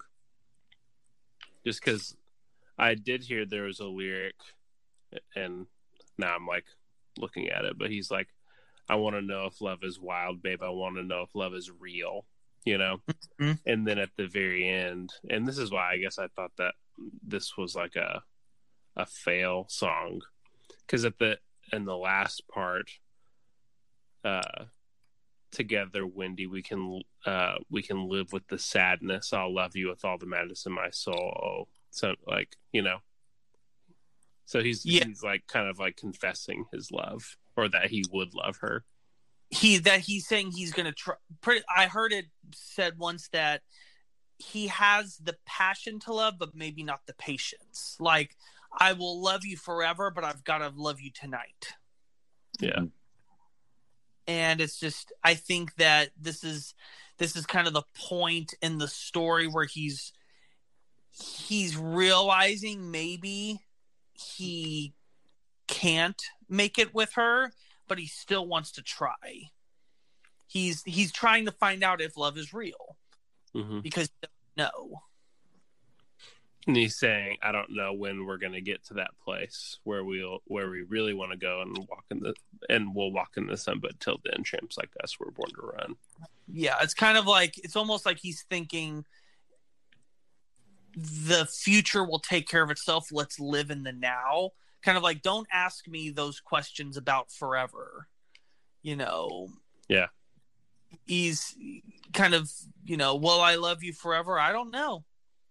Is that a good enough answer for you? I might not. But until we find the answer, let's keep running. Let's not stop. Let's not go home. Let's not give up. Man, the number 2 on the list. Mm-hmm. So, this song and another Jungleland were the 2 songs that they were really having the hardest time trying to get into the studio. This song in of itself took 6 months to record. Why? It was worth it. Because again, he couldn't figure out how to get. He said that he had all these sounds in his head that he didn't know how to make a reality. That's the worst. And he said it was he thought he was going to go insane because he had this intense vision, but he didn't have the ability to explain what it meant, like how to achieve it. Right. And so he was becoming more and more frustrated because he couldn't recreate what he was hearing. That's one of those things about those synth guys that are really good at making synth sounds. It's like they have that ability to take what's in their head and turn it into something that they can play. And it's like that completely blows my mind.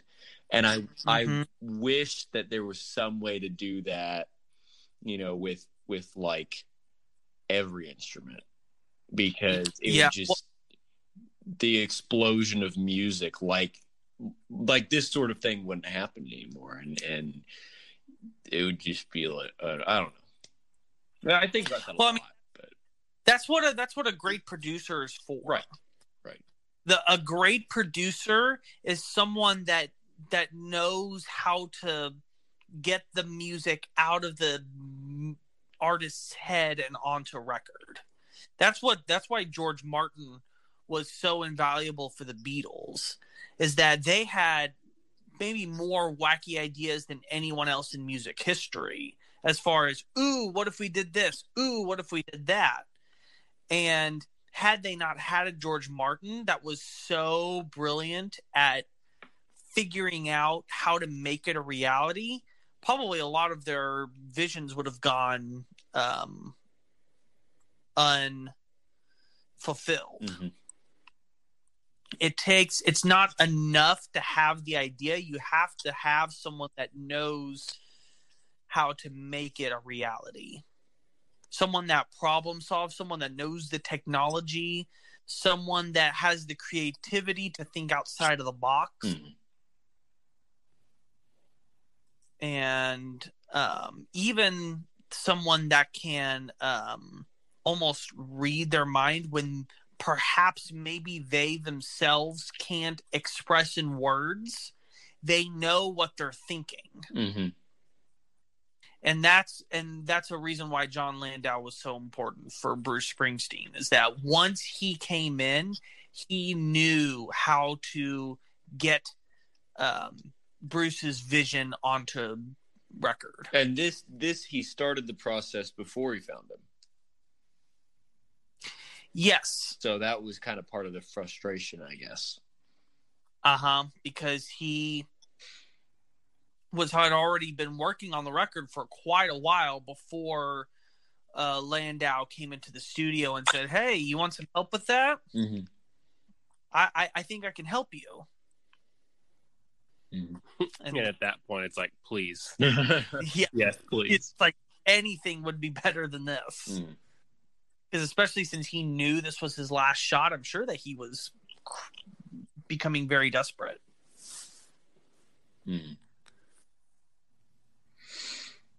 All right. Well, on that, move on to the next one. I think we should move on. Yes. Yes, we definitely have a shift in atmosphere here for our fourth song, "The River." Back to the harmonic. This is close to my favorite song. This song, the more I dug into it, the more it really tore me up. I think it's my favorite Springsteen lyric, for sure. So, go through that then. So, this song was inspired by his sister. It's not completely biographical of her life, but it's what gave him the inspiration to tell this story. So his older sister, Virginia, got pregnant when she was still in high school and had to quickly marry her boyfriend and settle down into a domestic life. She, had her own dreams of what she wanted to do, and obviously that all disappeared because she had to take care of a kid and work to try and survive. And they're actually still married today, so the relationship worked out. But it made things very hard for the both of them, being barely of legal age, now trying to survive in this world and take care of a child. And so The River is pretty much just the story of two young people who have all of these aspirations and dreams, specifically the narrator, the man. Starts off the beginning of the song saying, "I come from a small town where the expectation is that you follow in your family's footsteps. But I don't want to do any of that. I want to break free. But then I got my girlfriend Mary pregnant, and I became stuck where I was." And the river is the symbol of their love. It's a literal place and it's a symbolic place, because it's the river where they fell in love. Before they dropped the line of "she got pregnant," the river was where they would go down, they would swim, and it's where they fell in love. Yeah. And then when they have to quickly have a shotgun wedding, that's where after they go to the courthouse, he talks about in anguish that they didn't get to have a wedding. They didn't get to have the beautiful planned moment. They just had to do what they needed to do in order to survive. For my 19th birthday, I got a union card and a wedding coat. That's a great lyric. Yeah. But he says that night we went down to the river because it was still a place of connection for them. It was kind of like, because the baby wasn't there yet, they could almost, there was still like this optimism, because the reality hasn't fully set in yet. I was looking at it like probably not in an overly sexual way, but like I was imagining that it was down at the river where they conceived their child, Well, could be. And then on their wedding night, when they would have had an official honeymoon, they went back to the river. And it could be, it's a place of sanctuary for them. It's a place where it's their place. It's their place, exactly. But then you get to the third verse, and that's when things start going bad. he's struggling at work. He's not making enough money. I can't get a good job on account of the economy. I pretend that that everything's all right. She pretends that she doesn't care, but I know that he knows it's destroying him. He knows that he's becoming more and more miserable, that his life is not planning out the way that he thought he would. And he knows that she's becoming they're starting to drift apart. And he goes down to the river one more time. Because that's always been the place he goes down to renew their love, to strengthen their love. But now the river's dry. Mm-hmm. And I think that can be figurative, saying that their love has run dry. Also, I think that you also have not just this love story, but this feeling of losing a dream. Mm.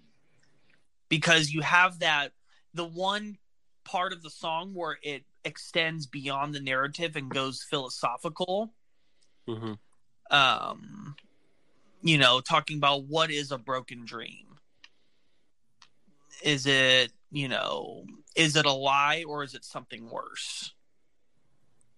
And just, how does a man deal with the fact that, what they wish that they would do, they will never be able to do?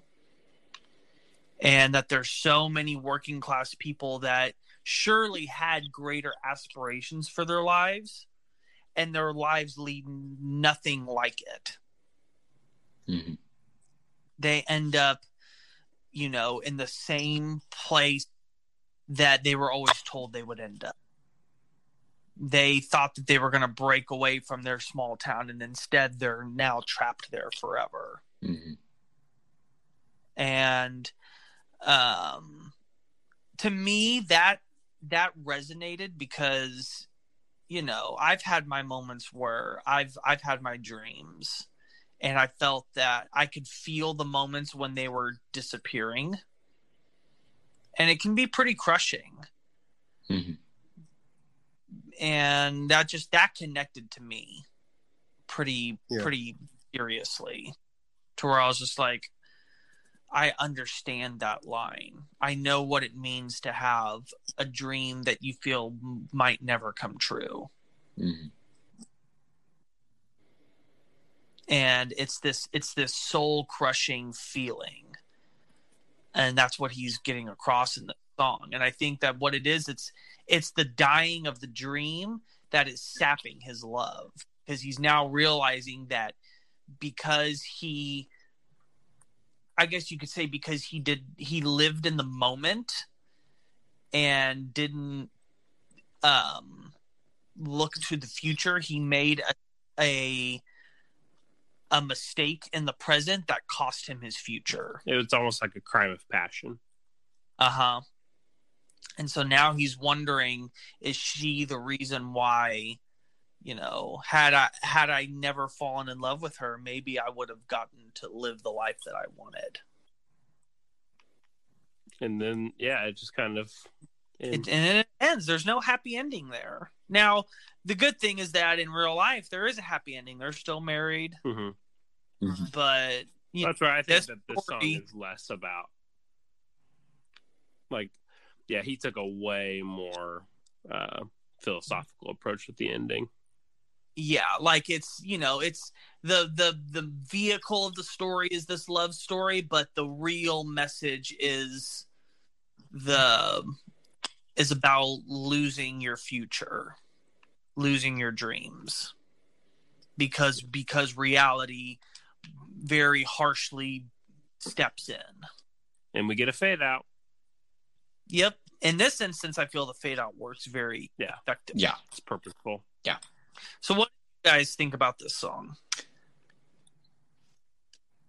Well, now it means a lot more. Before, whenever I didn't know what it meant, I was like, musically, it's pretty, there's not a ton of musical change, you know, until we get to, I guess I guess it's technically the bridge, but it feels more like a continuation of like that last verse, you know.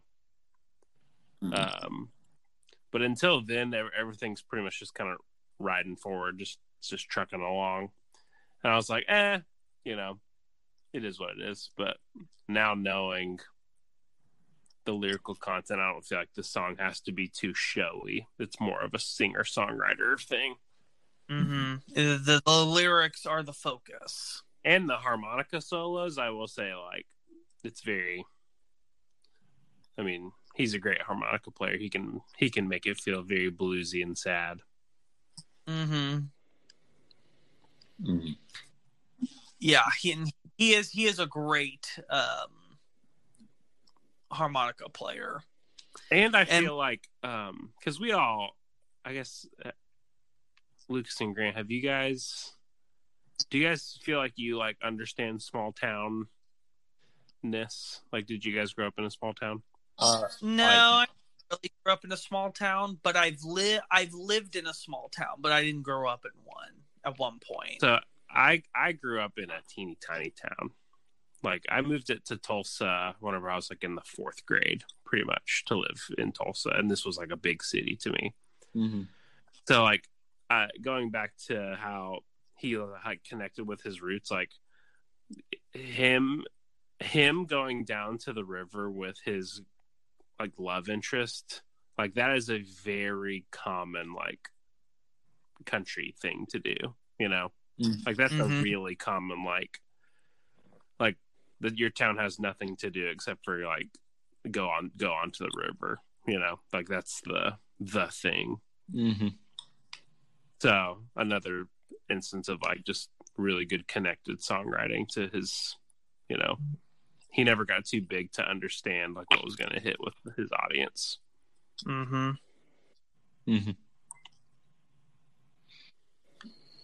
So I put this at number 5 on the list. So I'm gonna guess that number 3 is not on the list, not on this list, and it will be on the next episode most likely. Maybe. Okay. I don't know what the next episode's really going to look like. Oh, okay. All right.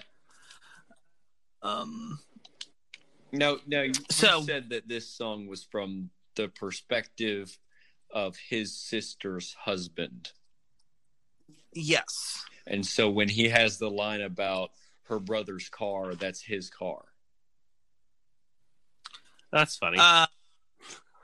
No, he's talking. It's the brother's car. His brother's car. I thought he said her brother's car. Okay. Pretty much the point of that lyric is to show that he was, you know, that really people in that town were so poor that each kid didn't get their own car. Typically, older kid got to have the family car. I was looking at it like a way to symbolize how young he was, that he couldn't even drive his own car there. Yeah, I mean that's pretty much the goal. It's just that's common of small town. You know, not when you're growing up, not every kid in the family is going to get a car on their 16th birthday. Right. Probably, you know, whoever's the oldest kid's going to have the car, and everyone else is going to have to, you know, share it. Right. All right. So I think we can go ahead and move on to the next one. All right. So this one is Streets of Fire, and I am very interested to, I guess from a musical standpoint, if I'm putting all the cards out on the table, not in a pessimistic way, but the first time that I listened to this song, I wasn't connecting with it, and I didn't really like it. And I think it's also because we talked about Bruce Springsteen not being like the greatest vocalist of all time. You know, I really felt that on this song. Yeah. And so I, the more that I listened to it, the more I warmed up to it. Oh yeah. Yeah. But I'm really interested to dive into like what it's about, because that usually helps me connect a lot better. Yeah. This one was really hard to figure out. This is kind of much more of a poetic song.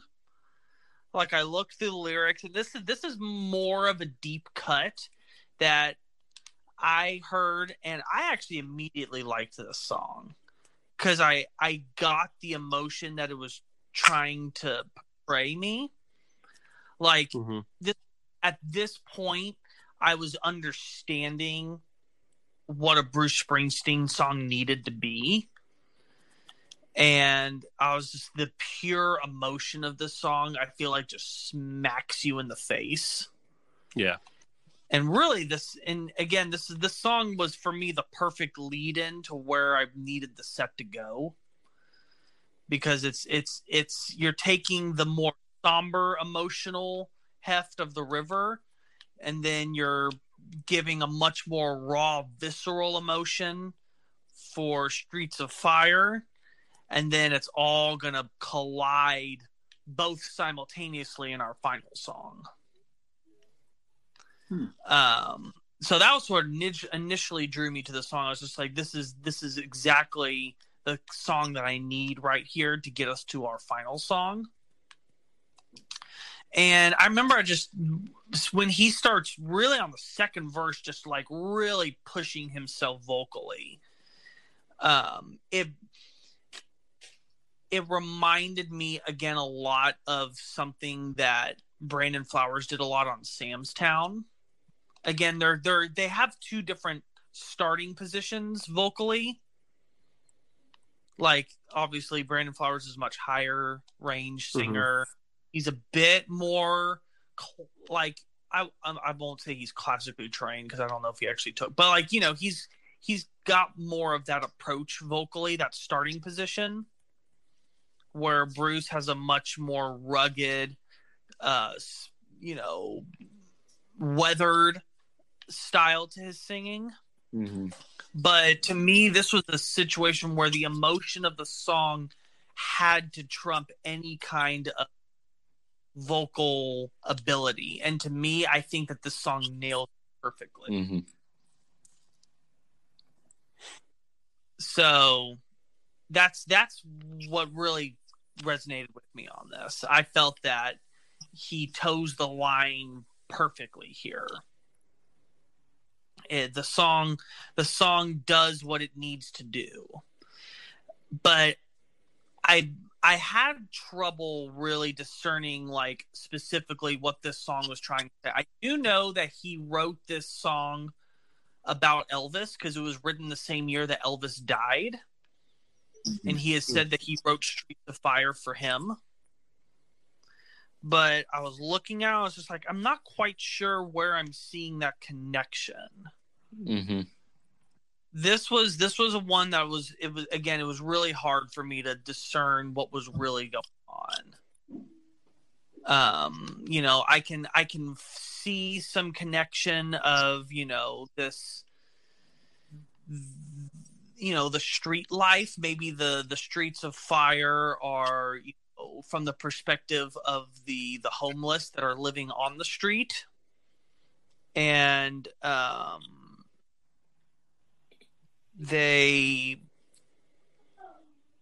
they're just the streets are hard, the streets are brutal, and that's what he's talking about. But I'm sorry to say that I'm quite not sure what's going on this song. After reading through the lyrics, like I think I have an idea. Okay, present it to me. So in the first verse, he's saying, "When the night's quiet and you don't care anymore, and your eyes are tired and there's someone at your door and you realize you want to let go. And the weak lies in the cold walls you embrace, eat at your insides, and baby, I ain't no liar, I walk streets of fire." I think that he's saying that whoever is from the song's perspective is from. I think, like, you imagine someone that's like by himself at night. And then I think whenever he says you don't care anymore, like that feeling of like melancholiness. Mm-hmm. I would even say like depression or like even almost suicidal. Which he did struggle with that. And then this says, like, and your eyes are tied and there's someone at your door. I think that means death. Mm. And you realize you want to let go. Like, you want to die. And the weak lies in the cold walls you embrace, eat at your insides, you know? And I think whenever he says, I walk streets of fire, it means that he's like, streets of fire, meaning he's not in hell, but it's streets of fire, you know? Yeah, it's hell outside. Like he's walking streets of fire, even though he's not in hell. Like he's like, it's like he's walking towards it. Yeah. And then the second verse is, now I'm wandering the loser down the track and I'm lying, but babe, I can't go back because in the darkness, I hear someone call my name, you know? And I'm strung it on the wire. And I think he's saying like, oh, I could go back and I could like be different, but he's like, but you actually can't, you know? I actually can't go back. Like I'm already too far down the road. Mm-hmm. And then in the last verse, he's like, I live only with strangers now. I talk only to strangers now. I'm with angels that have no place. Don't look at my face. Don't come around me. I think that's just like he's embracing his state, and he's just isolating himself from everybody, waiting until he dies. Well, then that matches the vocal intensity that he's aiming for there. Which is very sad. Yeah. But, yeah, definitely makes a lot more sense. Does that kind of, as you start to unravel out, is that kind of starting to change the song for you at all? Yes. Again, like, it was my first listen. There are certain songs... I always end up coming around because we only do good music on the podcast until the after hours. But now it's to the point where I listen to a song and I pay attention to my ear. Like I'm just like, ooh, my gut reaction was that I didn't like it, you know? And as I was listening to it more, and now after I've kind of like read the lyrics and like looked into a little bit more in depth, it does do good. Good songs are ones that convey the emotions properly. Yeah.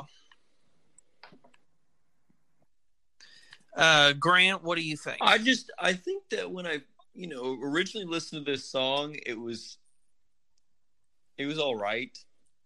It was kind of one of the more, I don't want to say forgettable because I could remember it, but I was more willing to like pass it off as being like, oh, this is like the weak song of the set. But I don't know. Hearing Ethan's explanation and then just me listening to it, over and over and over again, right, in preparation, I kind of I found the weird vocal, expressions that he would do in the song kind of endearing.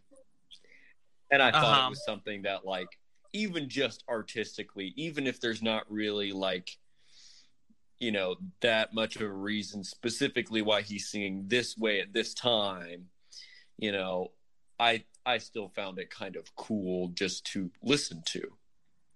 And I think that, it's intriguing to kind of hear someone just completely go for it. Yeah, and also it's just like good music will become better the more you listen to it. But bad music will become worse. And it doesn't really matter where you start, right? It's just, is it trending upwards or downwards for you? That's really how you can tell what truly is a good song. Yeah, well said. That's in my opinion, but yeah. Yeah, I had an instant connection to this song. I heard and I was just like, something's happening here. Mm-hmm. Like this is meant to be a big emotional cathartic song. Mm-hmm. But this is definitely, my main thing is this is going to set us up for the grand finale. And I think we can go ahead and get to that because this is a song that's going to take a lot to get through. Oh yeah. And that's Jungle Land. This song is the catharsis on this song is absolutely insane, ridiculous levels. Yeah, like, you know, I think that this is one of the strongest catharsis moments that we've probably ever had. This is I want to say this is the longest song he's ever made, because it's almost 10 minutes long. Yeah, it's a big one. It's huge. And he did write a lot longer songs towards the beginning of his career, just because he would write these kind of, you know, these sweeping stories, but none of them really ever got as long. Like, you know, it was more like he would write maybe a 6 or 7 minute song, but here he's, you know, he's going on almost a full 10 minutes. And you gotta really have a great story to keep people intrigued for 10 minutes when it's you're not relying on complex instrumental passages, when it's very lyric driven. But I mean, he pulls it off here, and this is the ending of the album Born to Run. So this is the grand finale of that album as well. This song is another reason why Born to Run took so long. They worked 3 days consecutively with no breaks on just the saxophone solo. Because Bruce Springsteen was very particular that he play every single note the way that he envisioned it in his head. Wow. And so he would not let him stop. And the crazy thing was, because they were so behind on getting the record done, they already had the tour scheduled and the album wasn't even finished yet. They said that they finished finally tracking the solo after 3 days, no sleep, no breaks. And as soon as they were done with the solo, they were like, okay, that's it. They packed up their stuff and went to go to their first show of the tour. That was how down to the wire they were at that point. Wow. And so, you know, they really, this was kind of like this and Born to Run were like the two songs that were like the riddles that they couldn't crack until Jon Landau came in. And on specifically this one, they were overplaying, because again, they didn't know how to get that wall of sound. And so they thought that meant that everyone's just got to play a lot. And when Landau came in, he was just like, no, it's not about how much you play. It's about how much is playing. You have these simple parts. What you do is you layer them on top of each other, and that's what gives you your sound. Mm-hmm. It's not about you have to fill every single part of the space with unique playing. Sometimes you just got to have 8 tracks playing the exact same thing, and that's what gives you your bigness. Yes. Yeah. So, and I don't think it's probably too much of a secret at this point to say that this is the number 1 song on the list. As soon as I heard it, I was like, oh, I don't think I'm going to hear another song of his that's going to beat this. This is just this is a masterpiece. And I will show my hand and say that right at the beginning, whenever we first got on before we started recording, I pseudo threatened Lucas and Grant, and I said, if Jungle Land isn't your favorite song, I will need the best explanation why. Which I have been given those great explanations why on the other songs, but it's just so good. It is good. And it flows like a symphony in a way, but it doesn't have that, you know, that gradual increase over the course of the song. It ebbs and flows like a mountain range. Yeah. And I think that that's something that's very important for a lyrically driven song that's 10 minutes long. Is you're right, you can't rely on long instrumental sections like you do with Dream Theater. Like Dream Theater writing a 10-minute long song is par for the course. But for somebody like Bruce Springsteen, it's like that's a big deal because the rest of our set's been like 4-minute, 5-minute maybe. We have one 5-minute song. And so whenever you guys were first listening to this, did you see the time and go, as it was starting, oh gosh, this is a 10-minute song? Yes. But when it got to the end, I was like, wow, that didn't feel like 10 minutes. This was one of the first times that I listened through the set, I guess more passively the first time. And so I like just turned on the first song and just let it roll through. Yeah. And so whenever I got to the song, I was like, oh, this is awesome. And I remember because I was just kind of like, I was in kind of our house. We have kind of like a playroom office kind of pseudo thing. And I had it going on my computer in there as I was kind of like doing some other work. And whenever the saxophone solo hit, like in like that at the halfway point, I was just like, wow. And and the saxophone solo is like, it's not just like an 8-bar saxophone solo, you know? It's like a whole movement of the song. Yeah, it's the thing that really worked so great about this song is that it takes so many unexpected turns. I look at like there's like 3 arcs in the song. It's like there's the first half of the song, then there's the saxophone solo, and then there's like the ending of the song. Yeah. And after the saxophone solo was over, I remember I was so enamored with the song. Because it's like, it's not one of those songs where it's like, whoa, this is 2 songs in one song. I thought it was 2. Like, you look over, I'm just like, the song, I know the song's not over. And I look over and I'm like, it's been like 7 or 8 minutes. And I just I like stop what I'm doing and I like go back over to the computer and I look at it, I'm like, this is 9 minutes long. But I didn't care. Yeah. Yeah, I remember, the first time I heard it, I was just like, okay, yeah, this is pretty good. I've heard of this song. I know that this song has a big stature to it, but you know, you're listening to it right before the song and you're just like, yeah, this is pretty good. You know, it's sounding like your normal Springsteen song. And then, that moment the sax starts, it really does feel like it comes out of nowhere because it's not leading up to it, really.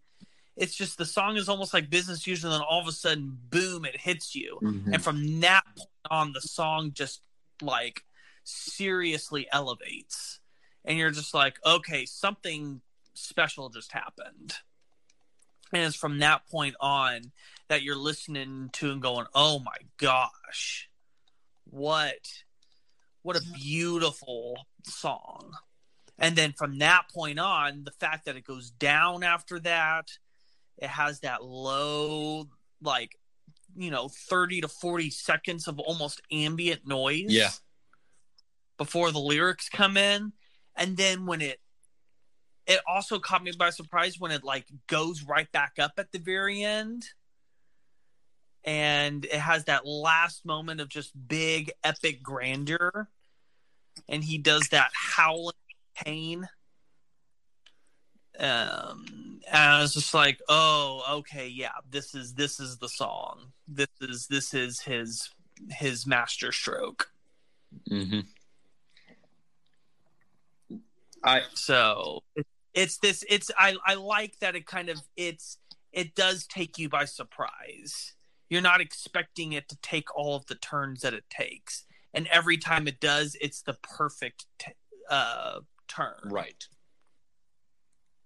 Exactly. And you do mention kind of like those howls at the end, that it's like he was able to pull that off starting with his, self-described, for lack of a better term, bad voice, he was still able to have that range and be able to use it effective emotionally yet another time. And I think we've seen that for all three of the songs on the Born to Run album on this set. Mm-hmm. That maybe that was when he figured it out. And you did say that in the first section is kind of like the two albums before that, not so much. But he really did figure out this album, and I would agree. And Ethan, you are right. This song is rather structurally complex. Maybe not technically very complex. The piano playing is definitely through the roof, but you really do have to listen to this one. And I always stress that at the end of every part two, definitely go listen to the songs. But there are some things especially towards the last section of this song, that you can't really use to describe in words other than things like crescendo and accelerando and freeform and stuff like that Bruce Springsteen as a songwriter uses to his advantage to the max. And it's incredible. So did we talk about what this song is about? No, that's where I was going to go Okay, next. cool. Because this is kind of the conclusion of our little story that's been evolving on Born to Run. Right. So at this point, our two lover characters have made it to New York City, which is, really where, if you want to make it in life, that's where you want to head to. And that's what it means by the jungle. It's the same jungle that Guns N' Roses sings about. You know where you are, you're in the jungle, baby. Mm-hmm. They're talking about the concrete jungle. This isn't the actual jungle. And it starts off, they're looking for the nightlife. They're looking for something dangerous, something exciting. Why did they? Sorry to interrupt. Why did they? They call the main character now the Rat.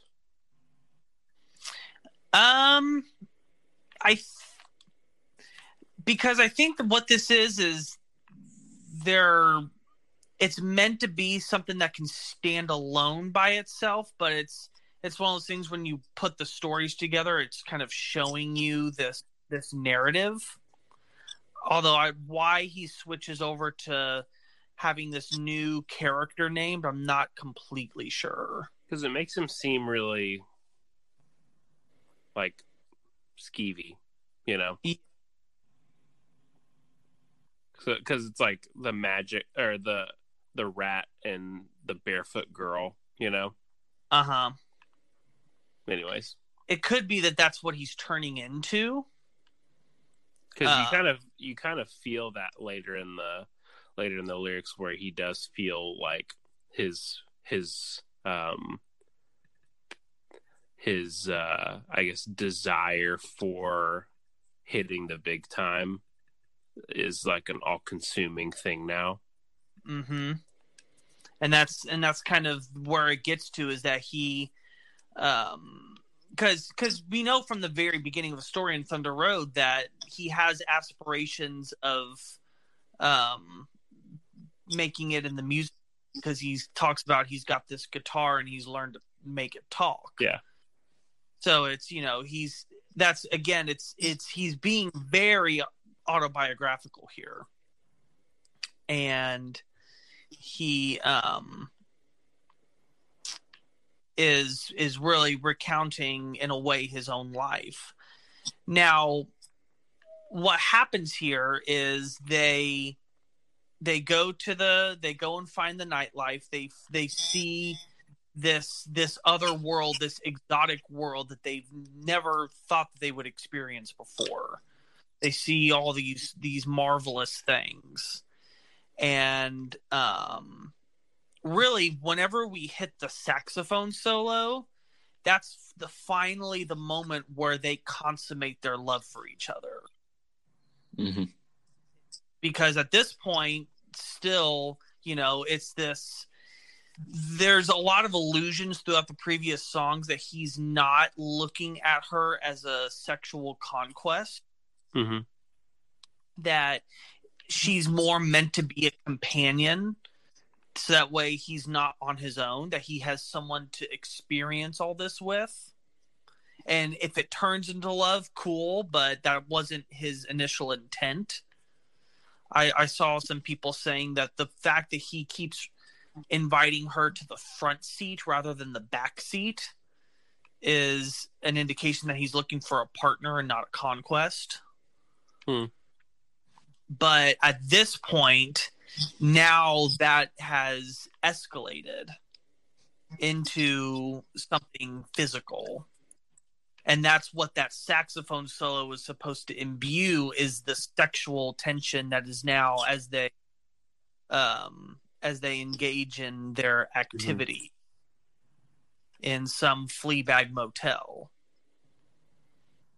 And that's what whenever it comes in, that moment of relief is meant to, just that feeling afterward of just this calm and sereneness. But it's almost like once he has gotten her, all of a sudden becomes disinterested and he leaves.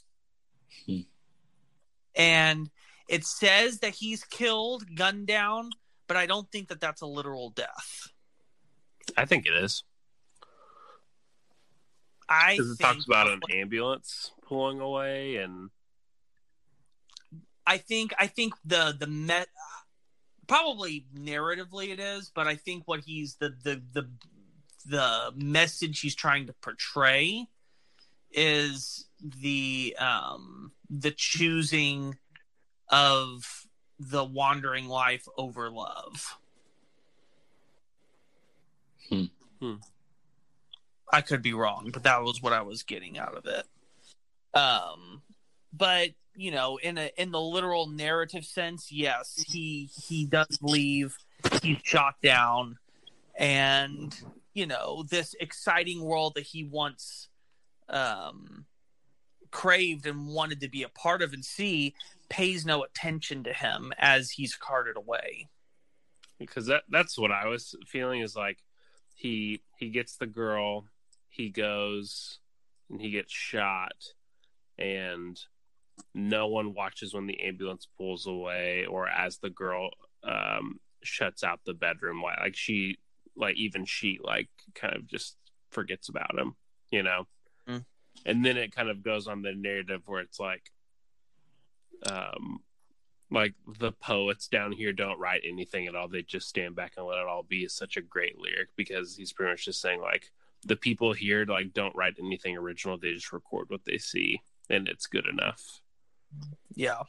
And I think it was interesting, no one watches as the ambulance pulls away, not even the girl, I think that was more of a look back at like, you left your hometown where everyone knew you, and then you died in a place where no one cared about you. Yeah.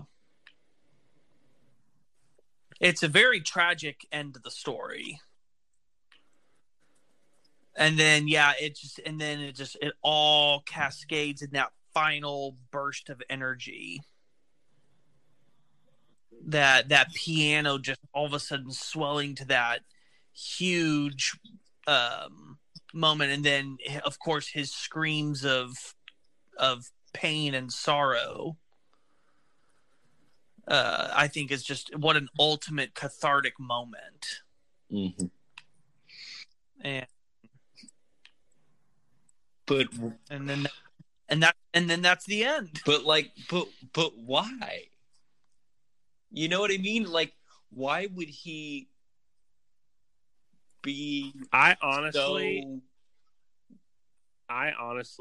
and we talked about this before, I I don't think that Bruce Springsteen thought that this album was going to. I think that Bruce Springsteen was like thinking that he was going to not make it. Like if he already had plans to just go back to his city, and just get a job like everybody else after this because the pressure was on.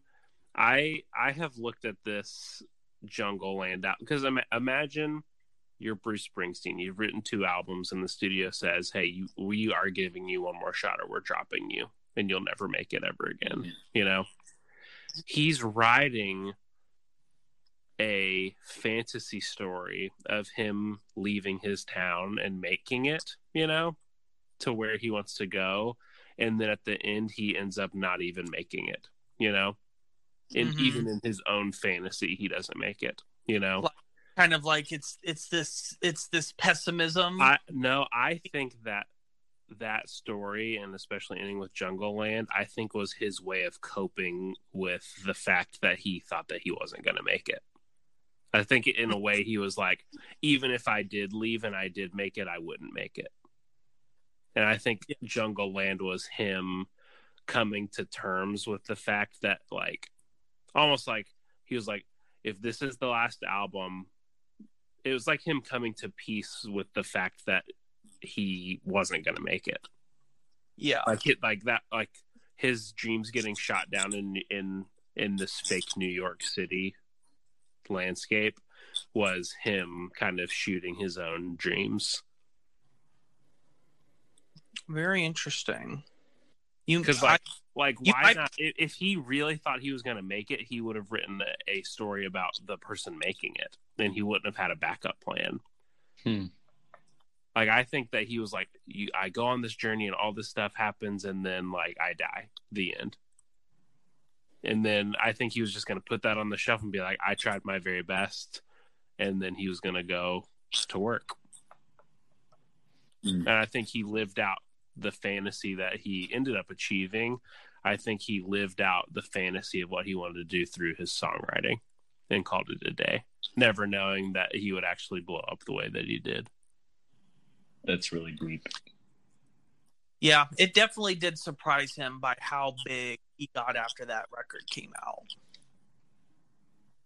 And that's almost why I think he's so humble, is because I think that he had already emotionally come to terms with the fact that I think he appreciated what he had because in his brain he had already disconnected from needing it to live a happy life. Uh-huh. And so, unlike other people where it's like, I'm going to make it to the big time, and then they do, and they're like, I knew I would always make it, I think he was like, I thought that I wasn't going to make it, and I did.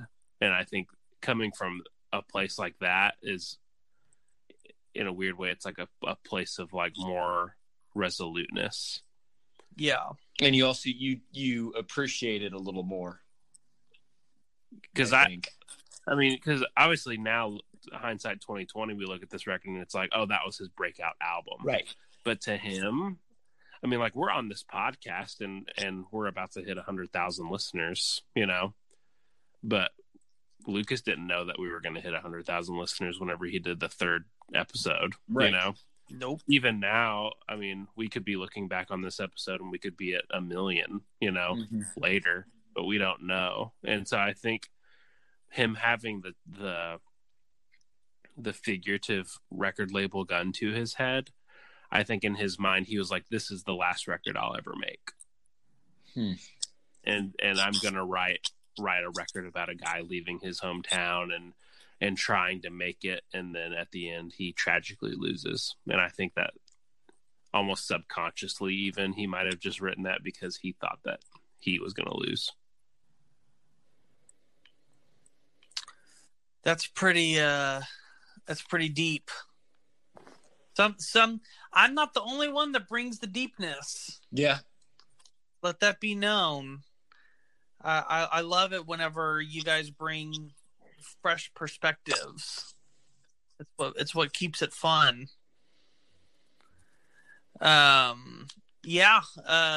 It's very possible that could be part of the story. But whatever happened was he made a heck of a record and ended it with a heck of a song. Yep. So it opened with Thunder Road and ended with Jungle Land. Yeah, talk about so good. About ending on opposite sides of the spectrum. Yeah. Wow. I think this is one of the few, and I think there might have been more like this, but this is a very distinct, like, it's almost like not in intensity, but like in emotional quality. Like we go from this like hopeful mood, like, and get more grounded as we go until we reach the end, and it's, you know, kind of just drops us off. Mm-hmm. It's part of also that that feeling of hopelessness that I sometimes really love to end sets with. Yep. That feeling of the abyss just kind of coming up to swallow you. So you could say that Born to Run is a concept record. Yeah, but there are other songs in there that don't fit that story. There's really half of the album does. And it is interesting, though, that it's both sets of side openers and side closers. It's the two songs in the middle of each side that are more standalone songs. But they're great songs still. There's not a weak song on the album. Well, but I would say really only the four: Thunder Road, Backstreets, Born to Run, Jungle Land, really follow the narrative. And another thing to kind of keep in mind is that he never came out and said these four songs are meant to be four parts of a larger story. It's more of when you see them, it's impossible to not see how they all lead from one to another. Yeah. This is a good set, Lucas. So, how do you guys feel after that? I am ready for final thoughts. That's what I feel. Yeah, me too. We'll go ahead and put an end to this section, and when we come back, we are going to talk about our final thoughts. So stay tuned.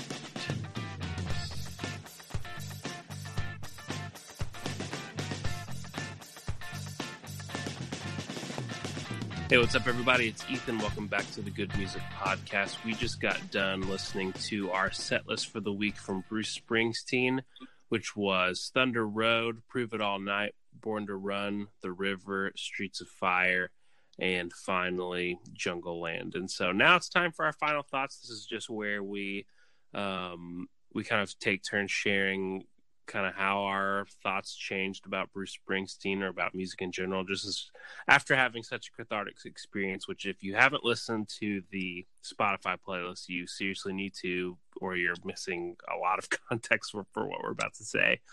But usually after going on a 6-song set journey like this, it kind of leaves you in a place, like a mental space to just kind of like reflect. And so Grant, after all of our discussion, after listening through the set, what are your final thoughts about Bruce Springsteen? Well, I'll tell you where I started, which was I confused Bruce Springsteen and Rick Springfield all the time. I honestly thought that Bruce Springsteen wrote Jesse's Girl. My wife said the same thing. I asked her, "Can you name a Bruce Springsteen song?" She said, "Jesse's Girl." Exactly. Yeah, and I thought that Rick Springfield wrote Born in the USA because it wasn't on this set. I was like, oh, so it must be a Rick Springfield song, right?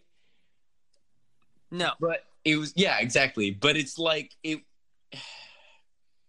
I had no idea what I was missing out on. I had no idea.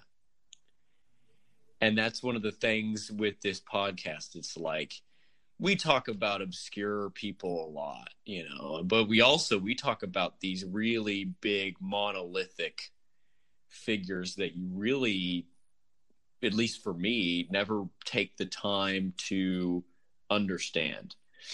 I was telling my dad that we were doing a Bruce Springsteen episode, and he was like, "Bruce, I thought this was the good music podcast," but and I'm glad that he said that after I formed my own opinion about it, because now it's like, I hate to say this, but you know, he's a little incorrect. You know, I really enjoyed this in the same way that I enjoyed something like Sting or David Bowie, where it's like I knew that this artist existed, you know, in a very cosmic sense, but I never gave them a shot. And now that I have, I'm glad that I did. And this will definitely be on my socially acceptable music playlist. I'll definitely be putting a lot of Bruce Springsteen mentally into that list. Tell me what that playlist is. Well, it's just like, it's from some of the stuff that we've had on this podcast. Did My Chemical Romance make it onto the socially acceptable music playlist? Yes. Because it's more socially acceptable than Death and Dream Theater.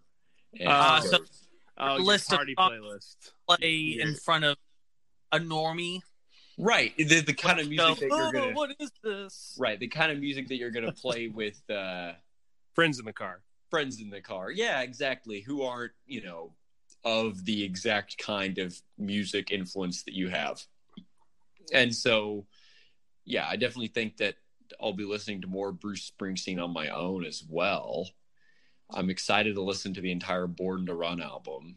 Usually I'll pick an album. If it's an artist that I really, really love, I'll pick an album and listen to them after the podcast. And I think Born to Run is the one, because I loved all 3 songs that we talked about on this podcast from that album. And Backstreets is in the top 10. So there you go. Still got another top 10er on the album that I haven't even heard. Right. And so I think it was the perfect introduction to a great artist that, of course, I've heard about before. We all have. I think it was an all around good episode, and I'm glad that we did it. Mm-hmm. I'm going to say, and not to. Obviously, not to downplay any of the artists that we've ever done on the playlist, but I guess for me personally, I would go ahead and say the goal of this podcast is to obviously to learn and to kind of increase, I guess, your cultural awareness of more music and more genres.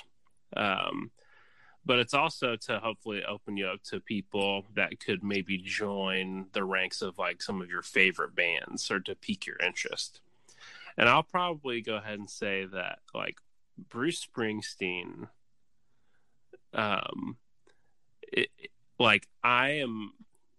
this is probably the first artist that I've been so passionately about. Like after discussing them, I'm like, I really, really, really want to be like to really dive into the Bruce Springsteen catalog, because I've loved these 6 songs so much. And just him as the person, I would say out of all the ones, at least that I've been a part of on the podcast, Bruce Springsteen has, I mean, he's going to be the, like, he is going to make it into a lot of like things in my future. A lot of playlists are going to have Bruce Springsteen on it, and so I'm very thankful for Lucas introducing me. And so, I love it. Yeah, I'm interested in. I think it's just the trifecta almost, where it's like you have his songwriting is really good, the music is really good, and then I think just him as a person and his story is really interesting, not because he's necessarily really interesting, but he's just a guy. And so, you know, it's like he's just been married 30 years. He's just a regular guy. he's not super anti-establishment. He's not, going for views or anything. And so I just think this is going to be someone that past doing this episode, like I'm going to take the deep dive onto the Bruce Springsteen fandom.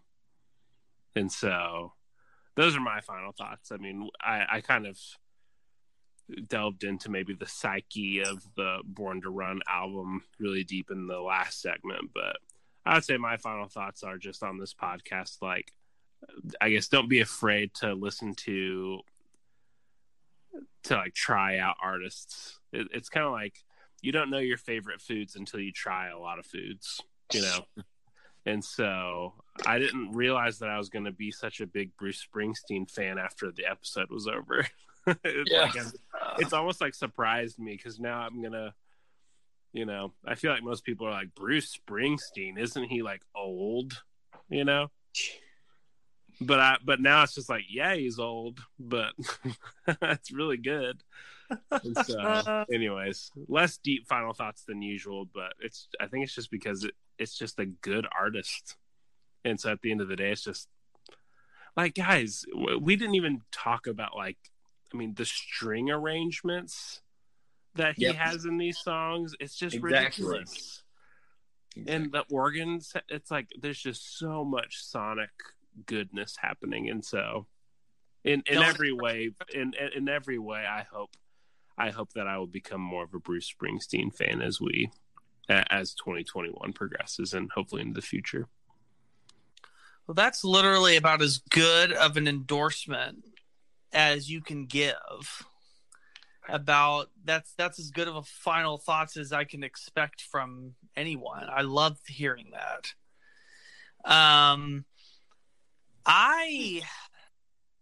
I started in a very strange place with Springsteen because not only would I say I wasn't a fan, I was actually a Springsteen hater for a while.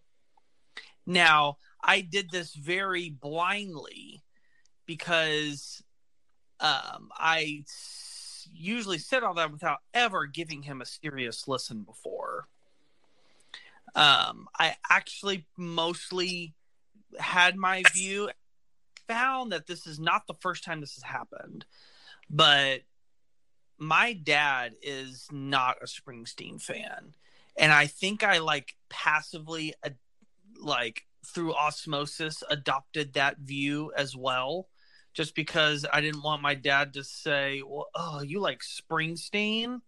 And so I just kind of blindly hated on him. And I remember the few times I would hear him pass, I was just like, see, he's bad. He's got a bad voice. Or, oh, I think this is annoying. But it's just, I realized I had never taken the time to really sit down and listen what's going on. And I remember the first song that I put on when I started, because I saw the way our Springsteen was requested. I was just like, I remember kind of inside just going, gosh, dang it, I don't want to do this, but I'm going to do it. And I was kind of hoping for a miracle that an artist that I hated, I would turn around and at least respect. I don't have to love him, but at least I can respect him enough to talk about him nicely. And I remember I listened to Thunder Road. I put it on and I heard his voice. I was just like, oh, this is going to be so hard. I'm not going to enjoy this. And then the more I started listening, the more I was just like, huh, okay. And I remember I heard the song Born to Run. And I was just like, okay, this is starting to really make sense now. And then Jungle, because I listened to the entire Born to Run album first. I was like, this is where I need to start. And then Jungle Land at the very end went on. And then after that, I was just like, okay, I think I've been really wrong this whole time. And then I started to really just dig into everything else. And I am proud to say that not only am I not a Springsteen hater, but I would say that I am a big time Springsteen fan. Like it has been a complete 180 turn. Not just from ambivalence, but from hatred. Someone that I have told people there are artists we will never do, and Springsteen will be one of them. Wow. And here I am. I kind of can't believe that it's happened. I texted my dad, and I just led with, "I'm so mad right now." And he said, "Why?" And I said, "Because I'm a Springsteen fan now." And I was just because I thought it would never happen. And I'm really happy. Again, we've had episodes where I've decided to take a risk on artists that I didn't really know much about.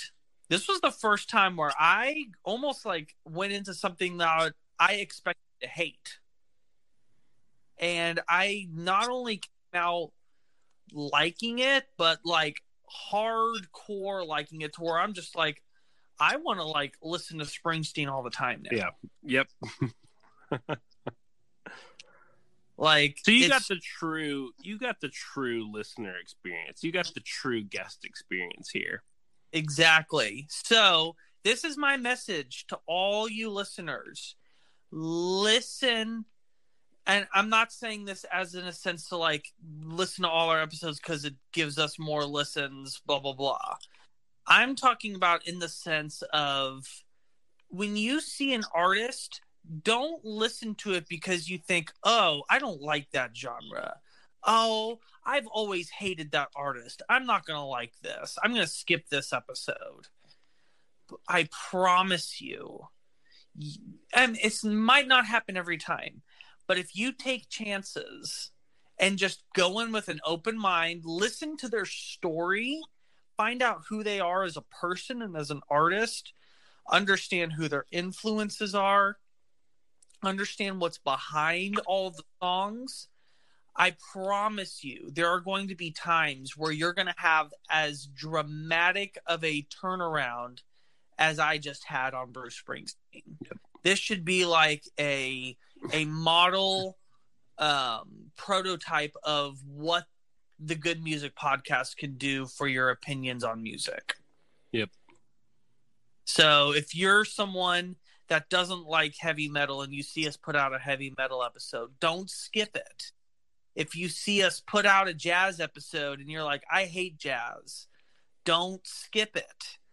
You don't know what might happen. You could have been thinking wrong about that genre or that person this entire time and not even known it. Mm-hmm.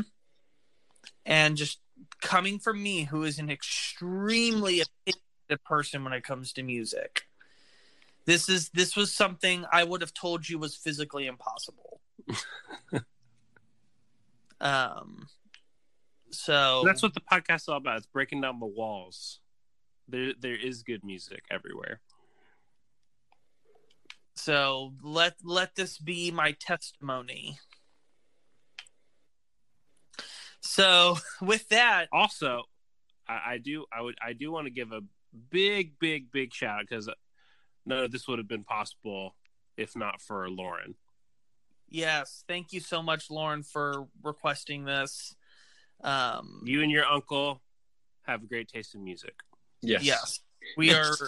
I am very grateful that I got to do this episode because it's cool to have such a great turnaround.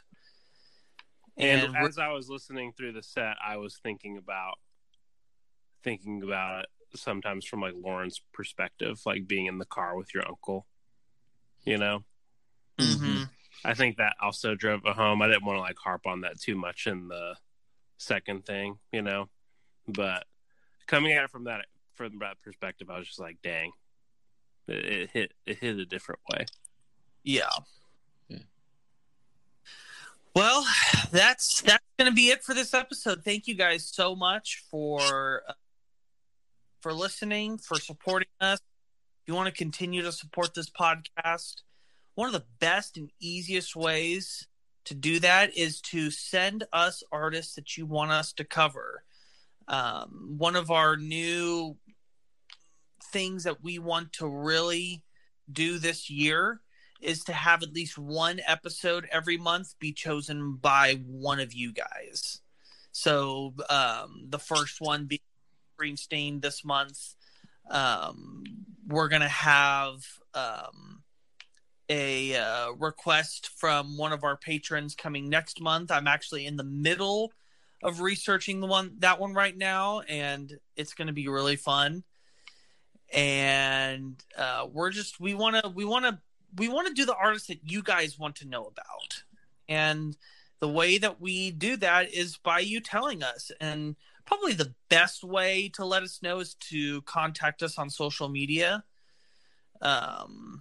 But you can also, if you leave us a review on whatever platform you're listening on, that is also a way that you can let us know who you want us to talk about. And so we're going to be definitely keeping an ear out for what you guys want to be hearing about. And another way that you guys can support this channel is to become a patron. We're starting to get some more patrons, which is pretty cool.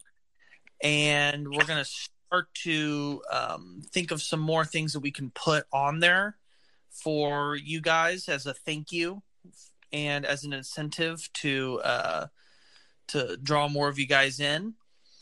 So there's a link in the description of the episode for that as well. And we've got a new episode coming out next week. It is an episode that I've been wanting to do for a long time, and I kept putting it off just because I kept having other artists that would like grab me in that moment. But we're going to be going to one of the biggest, if not the biggest, rock and roll group of all time, which I'm really excited about. So make sure that you stay tuned for that. I'm going to kind of leave you in suspense on what it might be. And